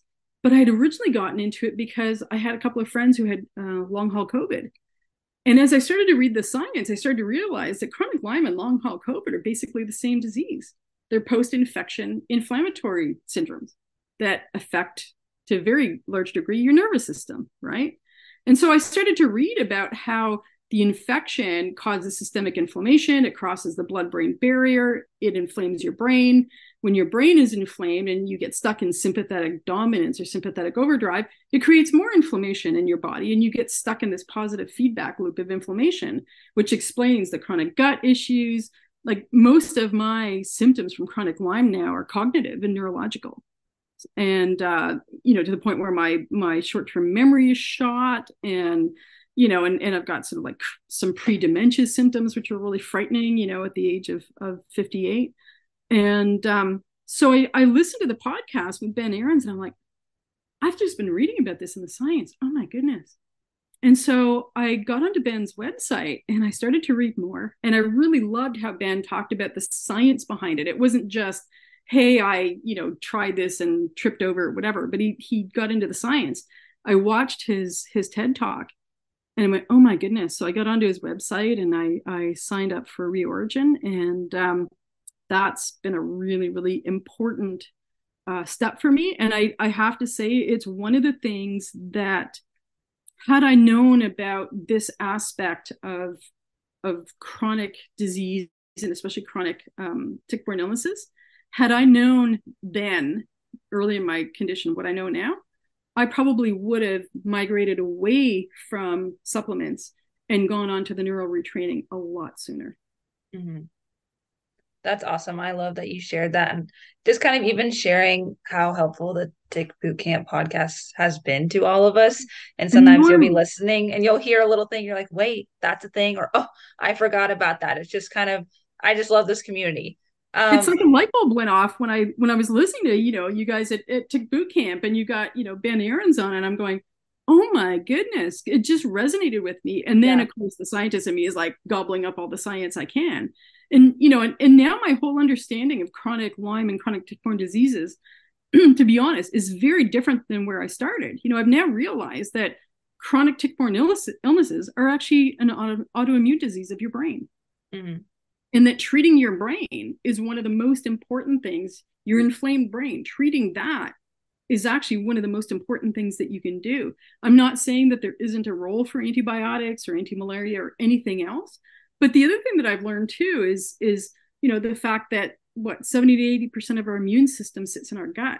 So Yeah, if we're constantly taking antibiotics for tick-borne infections, bacterial infections like Borrelia, what is that doing to our gut? And are we kind of shooting ourselves in the foot because we're exactly. harming our gut and our immune system by taking the antibiotics? We're kind of stuck between a rock and a hard place there. Am I Yeah, saying don't ever take antibiotics? Absolutely not. There's most definitely a time and a place for antibiotics. But I think, my thinking now is don't rely on those so much when you're like far down chronic Lyme. I think early yeah, in Lyme they make a bigger difference. I think at this point, when you're in chronic Lyme, I think that's when you should be treating an inflamed brain. yeah. I agree. So, in all of this, all these years of your different treatments, how are you now? Like, how are you doing today? It's interesting because up until this recent resurgent of babesiosis, for the most part, I've been doing pretty good, and I've had times where I've been kind of 60 to 70% better than I was at my sickest. I've had times where I was 95% better. I've had times where I was 50% better. So it's very much a little bit of a kind of two steps forward and one step back. And Yeah, I think um, I'm much more of an optimist and a realist than a pessimist.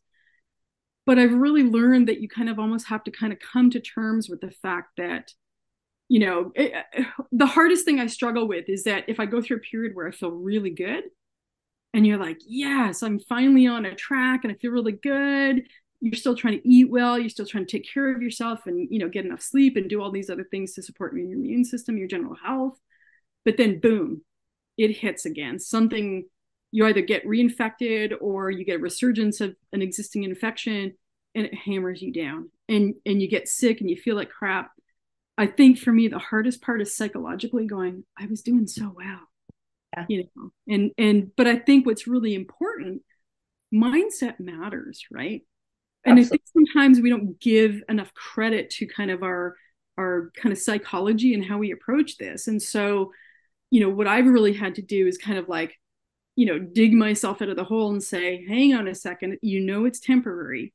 Yeah, Take your medication for a bit, make sure, baby yourself a little bit, right? Take the supplements, back off your schedule a bit so you're not as busy, like do all the things that you need to do for you to feel better, but know that you will get better, right? absolutely. It's like one of those things like it's very hard when you've been doing so good and then all of a sudden you're not, to remind yourself you were doing good and you can get back to that. You just can't get in your head. But it's really hard when your brain's inflamed and you're trying not to Yeah. get down on yourself and the whole Well, cycle. but the other part of that brain inflammation that we often, I think it gets talked about in the Lyme community, but not outside the Lyme community, are the impacts of that brain inflammation on your on psychiatric aspects, right?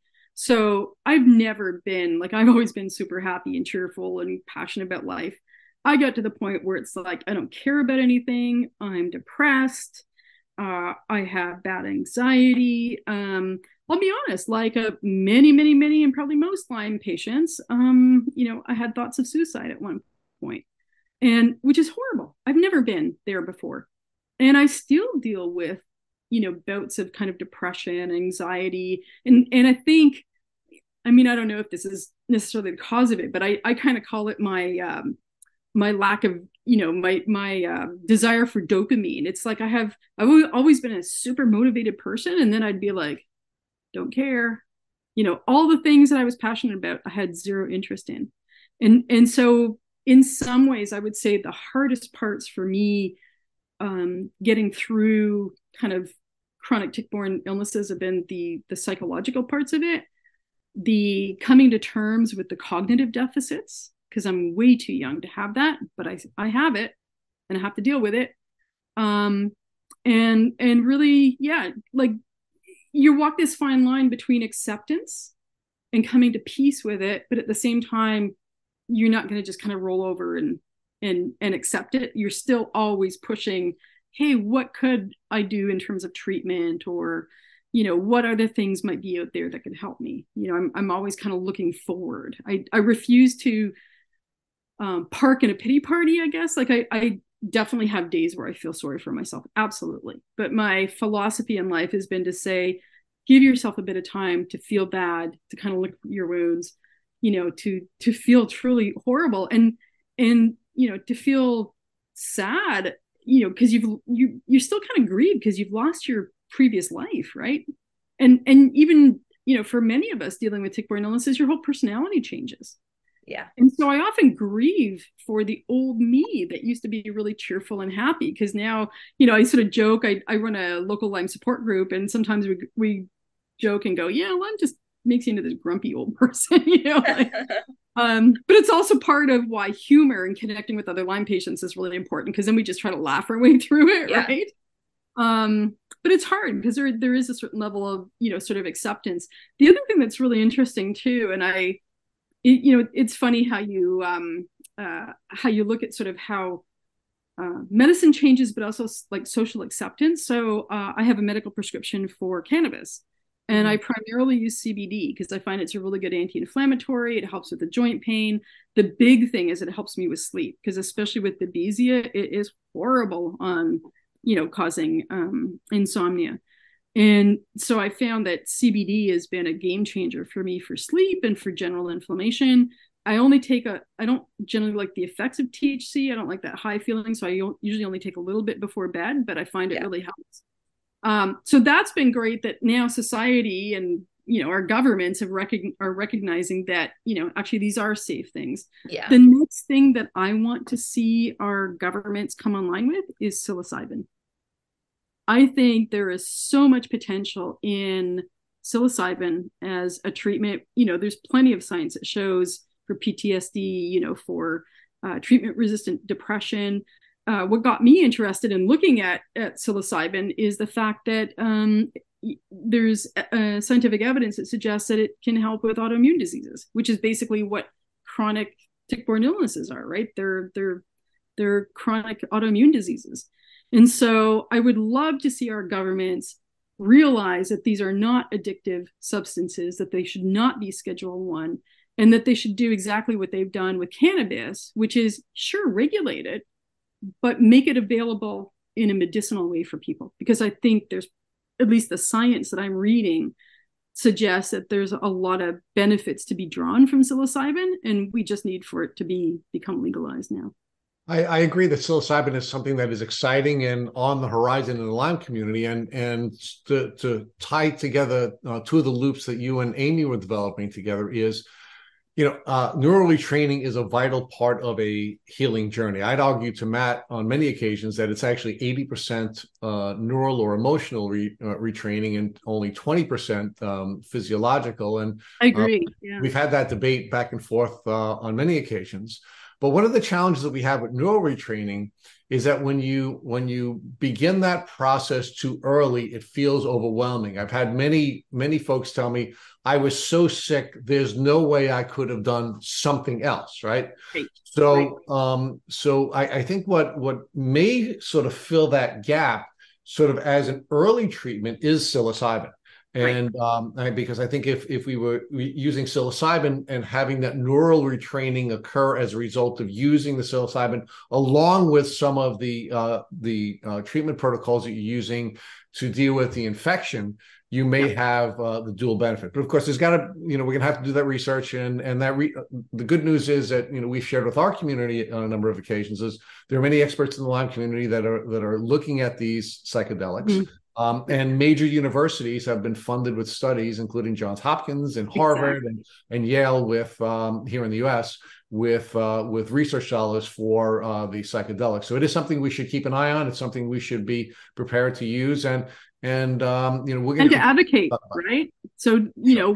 if you have a voice, whether it's, government or, medical community or whatever, but if there's ways to, to advocate for, for psilocybin to be accepted as a medical treatment, if those opportunities exist to advocate, go for it, help to push, right?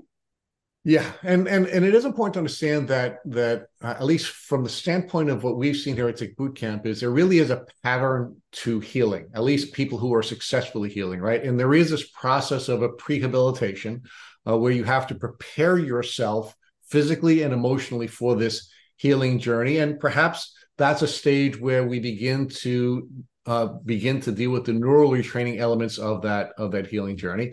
That we go through a process of aiding our body, aiding our immune system with killing the bugs. And I think you did a beautiful job, the two of you, with describing the importance of getting your immune system the aid it needs and not just killing everything, because it really is the immune system that wins the day.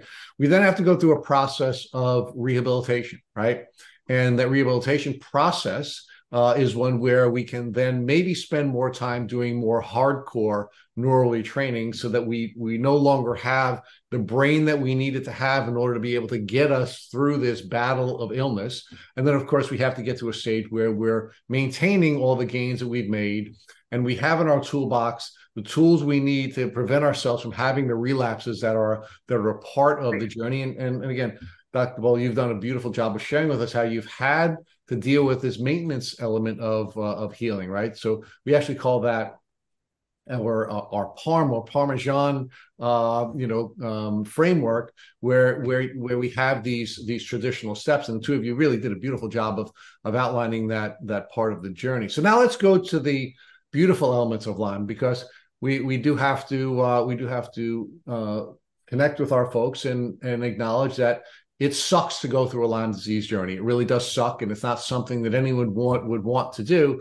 But then, of course, it's not something you would give up either, because there are so many beautiful elements to this journey, and it is really powerful to strip away all of these things that our culture and our educational system and our government system put on us, and become a pure version of ourselves. It's really Mhm. powerful to understand who we are and what our God-given gifts are and what our purpose is in life. And when you go through a Lyme disease journey, you are put in a position where you learn all of that in a way that you wouldn't otherwise.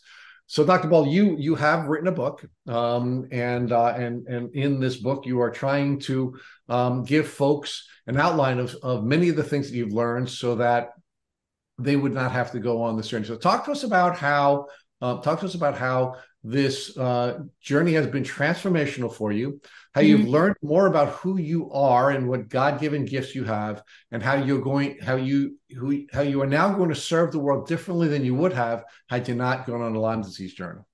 Yeah, that's a really interesting perspective, Rich. And I think you've nailed it, because I think it is something that we all go through on this journey. To begin with, I wouldn't wish this on anybody. It's been horrendous in so many ways. But I am very much the kind of person who says, okay, this is a crappy situation. I think, as Amy said, we didn't ask for this and we didn't do anything intentionally to get here. It's just, it happened to us, and it is what it is. Right. And so then I think the challenge becomes, okay, well, what are you going to do with this? And so, people say to me, well, how on earth did you write a book when you were so sick with Lyme? And I said, I think it's just a combination of pure determination. I'm stubborn as anything. And I think a huge desire to take a really crappy situation and try to extract something good from it. And part of that for me was to say, I was denied treatment by our public healthcare system. I had to go to the science and actually read the peer-reviewed science to understand these diseases and how to treat them. I'm fortunate, I'm very privileged to have a science background. How can I use that science background, take that information and distill it into a way that I could share it with somebody else and it would help them? And so, I'd started to kind of think about this, and I thought, geez, it'd be really cool to write a book. And if I wrote a book, I'd write it in a way that my mother could have understood it, right? And then hilariously, I just out of the blue hear from Firefly Books, the publishing company. I'm like, how'd you like to write a book about Lyme disease? I'm like, are you kidding me? Like, did somehow the universe kind of, answer sort of this thought that I had? And so that's what we did. So I worked with a publisher on this. They were wonderful about it. And I really did write it from the perspective of wanting it to be like a primer of Lyme disease and tick-borne illnesses. So it lacks details that other books I think are better at in terms of like treatment. Like I don't go into a ton on treatment because I think Bill Rawls' books and some of the others do a really great job, and you can write an entire book about treatment. What I wanted to do was to kind of give people sort of a bit more to like the 30,000 foot altitude view of Lyme and tick-borne diseases. So what are they? They're, bacterial diseases, and in the case of Babesia, it's not a bacterial disease. You can't treat it with antibiotics, right? So for people to understand, what these things are that they may be battling, what are some of the, how do you test for it? What do you do if you're bitten? How do we prevent a bite, or how do we at least, minimize the chance of a bite? Those were the sorts of things that I really wanted to focus on, which is to say, how do we get outside, enjoy nature, enjoy the outdoors, that minimize our chance of a bite? Okay, so we've got a chapter on that. What do you do if you're bitten? And then, okay, here's my recommendations about what to do if you're bitten. Get the tick tested. Do your best to try to get antibiotics. And if you can't get antibiotics, at least get onto antimicrobial herbals with a naturopath.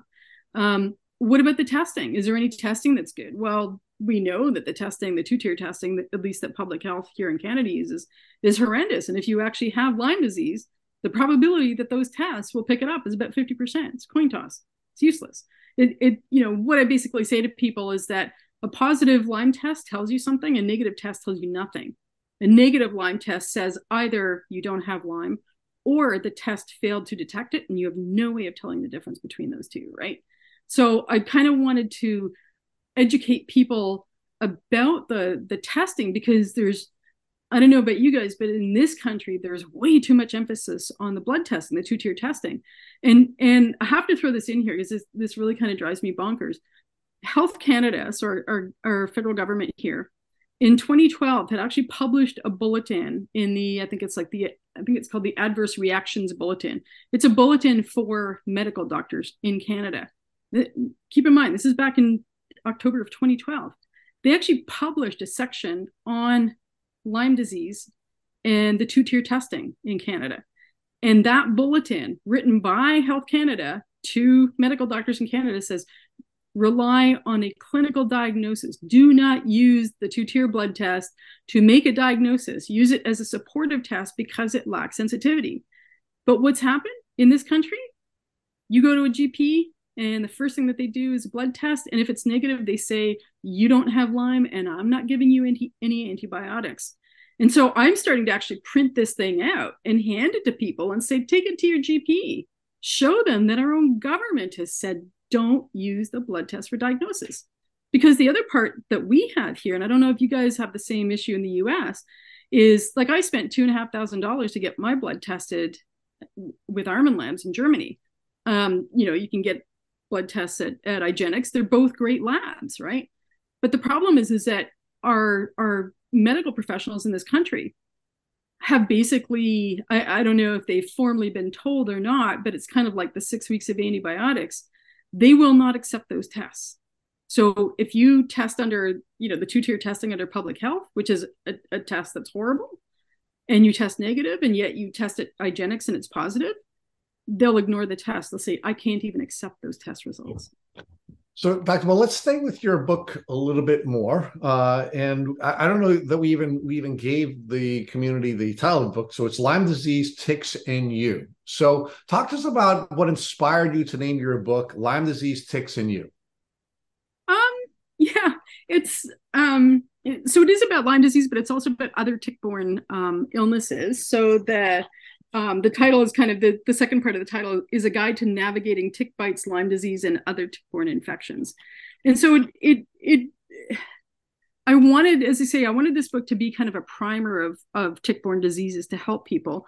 At the same time, I wanted it, we sort of wanted a title that was a little bit more something that would interest the general public, as opposed to something that sounded very like scientific and technical. Because I've done my best to write the book so that people with zero scientific background could understand it. As I say, I tried to write it so that my mother could have understood. And that's important, right? Because one of the things that we understand here, and we've talked about it a little bit earlier, and which is why I think you were uniquely positioned to write this book, which is it's important that we have a relationship with nature. It's important that we get outside, and it's important, certainly during the prehab phases of our healing journey, but I think during every phase of our healing journey, to be outside and to connect with nature, right? And that was something that you did from the day that you were born, or certainly the day you were mobile when you turned 2 years old, right? You also had a passion for photography. You also have advanced degrees in biology. And you brought together all of your education, all of your experiences, and all of your various passions, and you brought it to a book that was written both for people who have Lyme disease and people who will hopefully avoid Lyme disease, right? And you are uniquely positioned to do that because of all of the experiences that you had and all of the gifts that God had given you up until the time that you had gotten sick. So talk to us a little bit more about how you wrote this in a way that would encourage people to continue to have a healthy relationship with nature, but also to be safe in nature, something you were not, without necessarily having to be a scientist. Because I think what has a lot of people concerned about keeping themselves healthy is that they're not scientists and they don't have scientific aptitude, yet they really don't need that in order to protect themselves from being exposed to Lyme disease. And you've taught them how to do that in this book. Absolutely. And I think that's a really important point, Rich, is that you don't have to be a scientist to prevent a tick bite or to even sort of navigate, Lyme disease and these tick-borne illnesses. It's really about identifying some key steps that we can take that can minimize our risk of a bite, build some awareness. It's like even here in Eastern Ontario, I treat my dogs 12 months of the year for, with the tick preventative. Sure, it can go down to minus 30, 35 degrees Celsius here, but we can also go up to, say, plus 10 in February in the wintertime. So you can be walking in the forest on a day where temperatures are above freezing, and you can still get a tick bite in the winter. Absolutely. So I want people to understand these things, so that part of it, too, is it's filling a gap, because, and I don't mean this in a disrespectful way, but the public generally looks to our medical system for guidance and information. But when it comes to tick-borne diseases, all the information that they're giving out is wrong.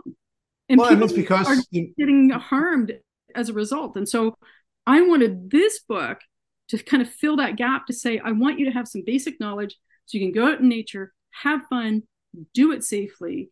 And if, unfortunately, you are bitten, here are the steps that you can take to hopefully avoid what I've had to deal with.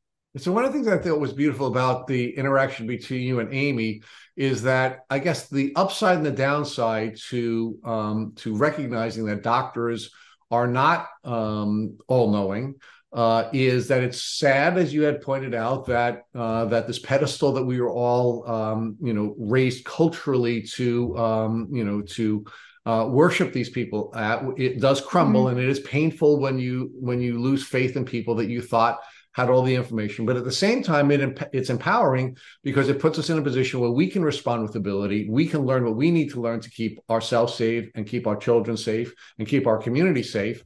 And it's a book like Lyme Disease, Ticks, and You, which can put folks in a position where, in a very short book, without any scientific jargon, you can be in a position where you can keep yourself safe. You can learn from the real experts, the Amy's and the Dr. Balls, who are the people who've been on the journey and who are the real experts, not the doctors Right. in the medical community, but the real experts who are now putting out materials, podcasts like this and books like yours that will allow people to be safe from Lyme disease. Exactly. And you know, the other part of it too, and I never kind of really anticipated this when I wrote the book, but I've also found that it's kind of brought me together with not just the Lyme community, but you know, so people suffering from Lyme, but people who are affected by Lyme, even, you know, say a family member who's sick or something. I mean, the number of people in the past 5 years who have contacted me and said, oh my goodness, I have a tick bite. What do I do? Or I've got a bullseye. What do I do? Or I was bitten and now I'm sick. How do I deal with this? You know, and I'm not a medical doctor. I don't give it medical advice, but I can say, here's what I have done. Here's what I've read. And that's kind of what, you know, the purpose of the book is. But the other kind of advantage, I guess, of writing this book that has connected me with the Lyme community is that I'm just in the process of starting up a Lyme advocacy group. And we're just informal. But I think one of the things that has really, you know, really kind of been, I guess, kind of a burr under the saddle for me with this whole Lyme and tick-borne disease journey is the prevalence of double standards. So, you know, when we were talking about doxycycline and how we're pretty much limited to 6 weeks of doxycycline, that it's the elephant in the room. You know, no, I don't think any GP will tell you, oh, I'm not allowed to give you any more than 6 weeks. Otherwise, my medical license will be revoked or something like that. It is the elephant in the room. But here's what really bothers me, at least in this country. Your GP can actually give out, I believe it's up to 4 or 6 months of doxycycline, months, not weeks, of doxycycline to treat severe acne in a teen. So to clear that teen's acne so that they can go to their graduation without, you know, a terrible complexion, they're allowed to get 4 months of doxycycline, the same antibiotic that we use for treating Lyme disease. And yet we're cut off at 6 weeks of that same antibiotic. And yet it could cost us our life if we don't have access to it. And so it's the injustices. There's so many double standards. And I think the other part that I have become more, not just interested in, but I think more vocal about, and something that I'm going to be pursuing, is if you really stop and think about it, the way that Lyme and tick-borne diseases are treated, or actually not treated by our mainstream medical system, it's a human rights issue. This is about preventing access to medical care for people based on the disease that they have. And, you know, I'm not trying to be overly dramatic here, but where have we seen this before? HIV/AIDS in the 1980s, where a group of citizens were cut off from medical treatment or denied even a diagnosis, you know, based on kind of who they were. And you know, I'm not trying to say that, you know, we're kind of in the same space and the same severity necessarily as HIV/AIDS patients were then, because it's, you know, I hate to say it, but sometimes I think Lyme disease and tick-borne illnesses are kind of more like death by 1,000 cuts because of the chronic nature of it. But it's a human rights issue. And I think that's an angle of this whole story that has not been talked about enough. And I think those of us who are advocates need to start getting busy to really start challenging the system from the human rights perspective. And I think a good place to start will be with your book, right? To give folks the foundation that they need in a non-scientific fashion, where they can begin to advocate for themselves, to demand that they receive the basic human rights that every human being is entitled to, and to come up with a treatment protocol that will work for them, right? Because there are just so many diverse presentations of this disease with we have a diverse set of people who are bio-individuals who are harboring a different set of microbes before they come in contact with, the microbes from a tick bite, and then have a variety of different microbes spit into them, 19 of which have been identified, but up to 200 can be in each individual tick. And it does create a very diverse set of presentations in each individual. And we have the right to receive the care we deserve so that we can come up with the individual treatment plan that will allow us to get better. So I Exactly. think that's I think you just kind of really nailed it, Rich, was, it's sort of the purpose of the book was to help people advocate for themselves because that's what we've got to do, right? That's kind of the bottom line. to avoid getting sick if they have the proper tools to avoid coming in contact with ticks, to check themselves, to remove the tick properly, and then to get early intervention. And if that doesn't work, well, then there are other steps that you can take to deal with your illness if it does pivot over from an acute phase to a chronic phase. So I think you've done it brilliantly, and I think the book is a must read for folks in our community. So again, Lyme disease, ticks, and you by Dr. Shelley Ball. Can you talk to folks about where they can get this book if they're interested in following up and reading the book after listening to this podcast? Yeah, thanks, Rich. So certainly it is available on Amazon. People can order it online that way here in Canada through Indigo Books as well. Yeah, and I think even just going to your local bookstore and just asking them to order it in is also another possibility. And yeah, easily accessible. And really appreciate you, having me on to talk about this. It's an important topic, and I think the bottom line is we just those of us who have been through this want to help other people. So now we get to the point in the podcast where we ask the final question. And my good friend Amy, as my guest co-host, gets to make the decision about what the final question will be. Okay. So I've thought long and hard about this over the past 2 hours, and it's not a typical question. I'm so sorry, Rich. I'm not going to ask the normal question. Um, it's kind of a question for me that I want to know, and I also know to help a lot of other people.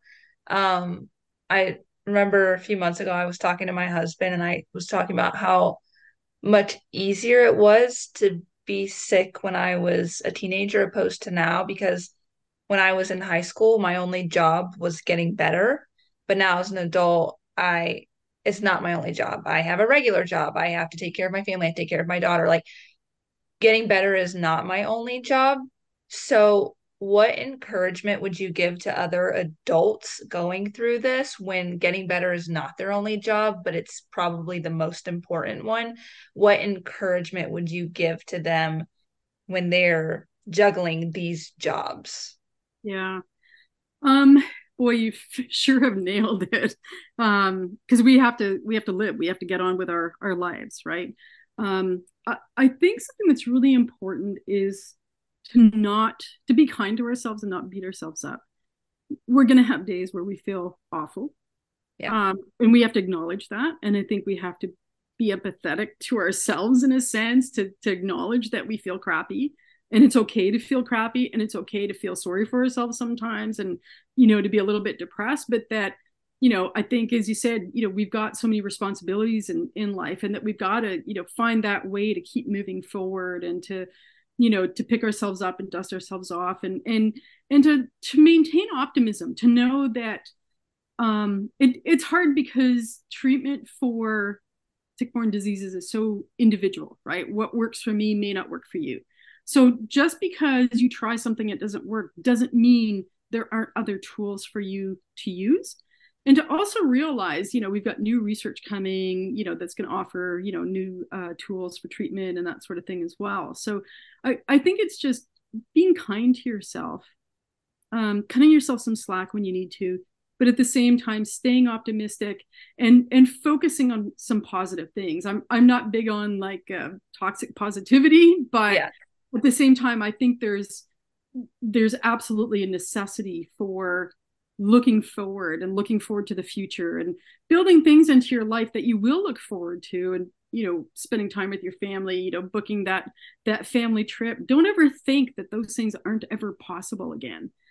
Say if you were a big traveler before, and then you got sick, and you just feel like you can't do it. You will get there. And I think we just have to stay optimistic and be kind to ourselves too. That is a perfect way to end this podcast with a perfect question, Amy. It was certainly much better than the question I would have asked. So thank you both for spending so much time with us here at Tick Boot Camp, and thank you for sharing your journeys with the folks who are a part of our community. Well, thank you so much for having me on. I really appreciate it. And I just want to say how much I absolutely love what you guys do, and I'm so grateful for it.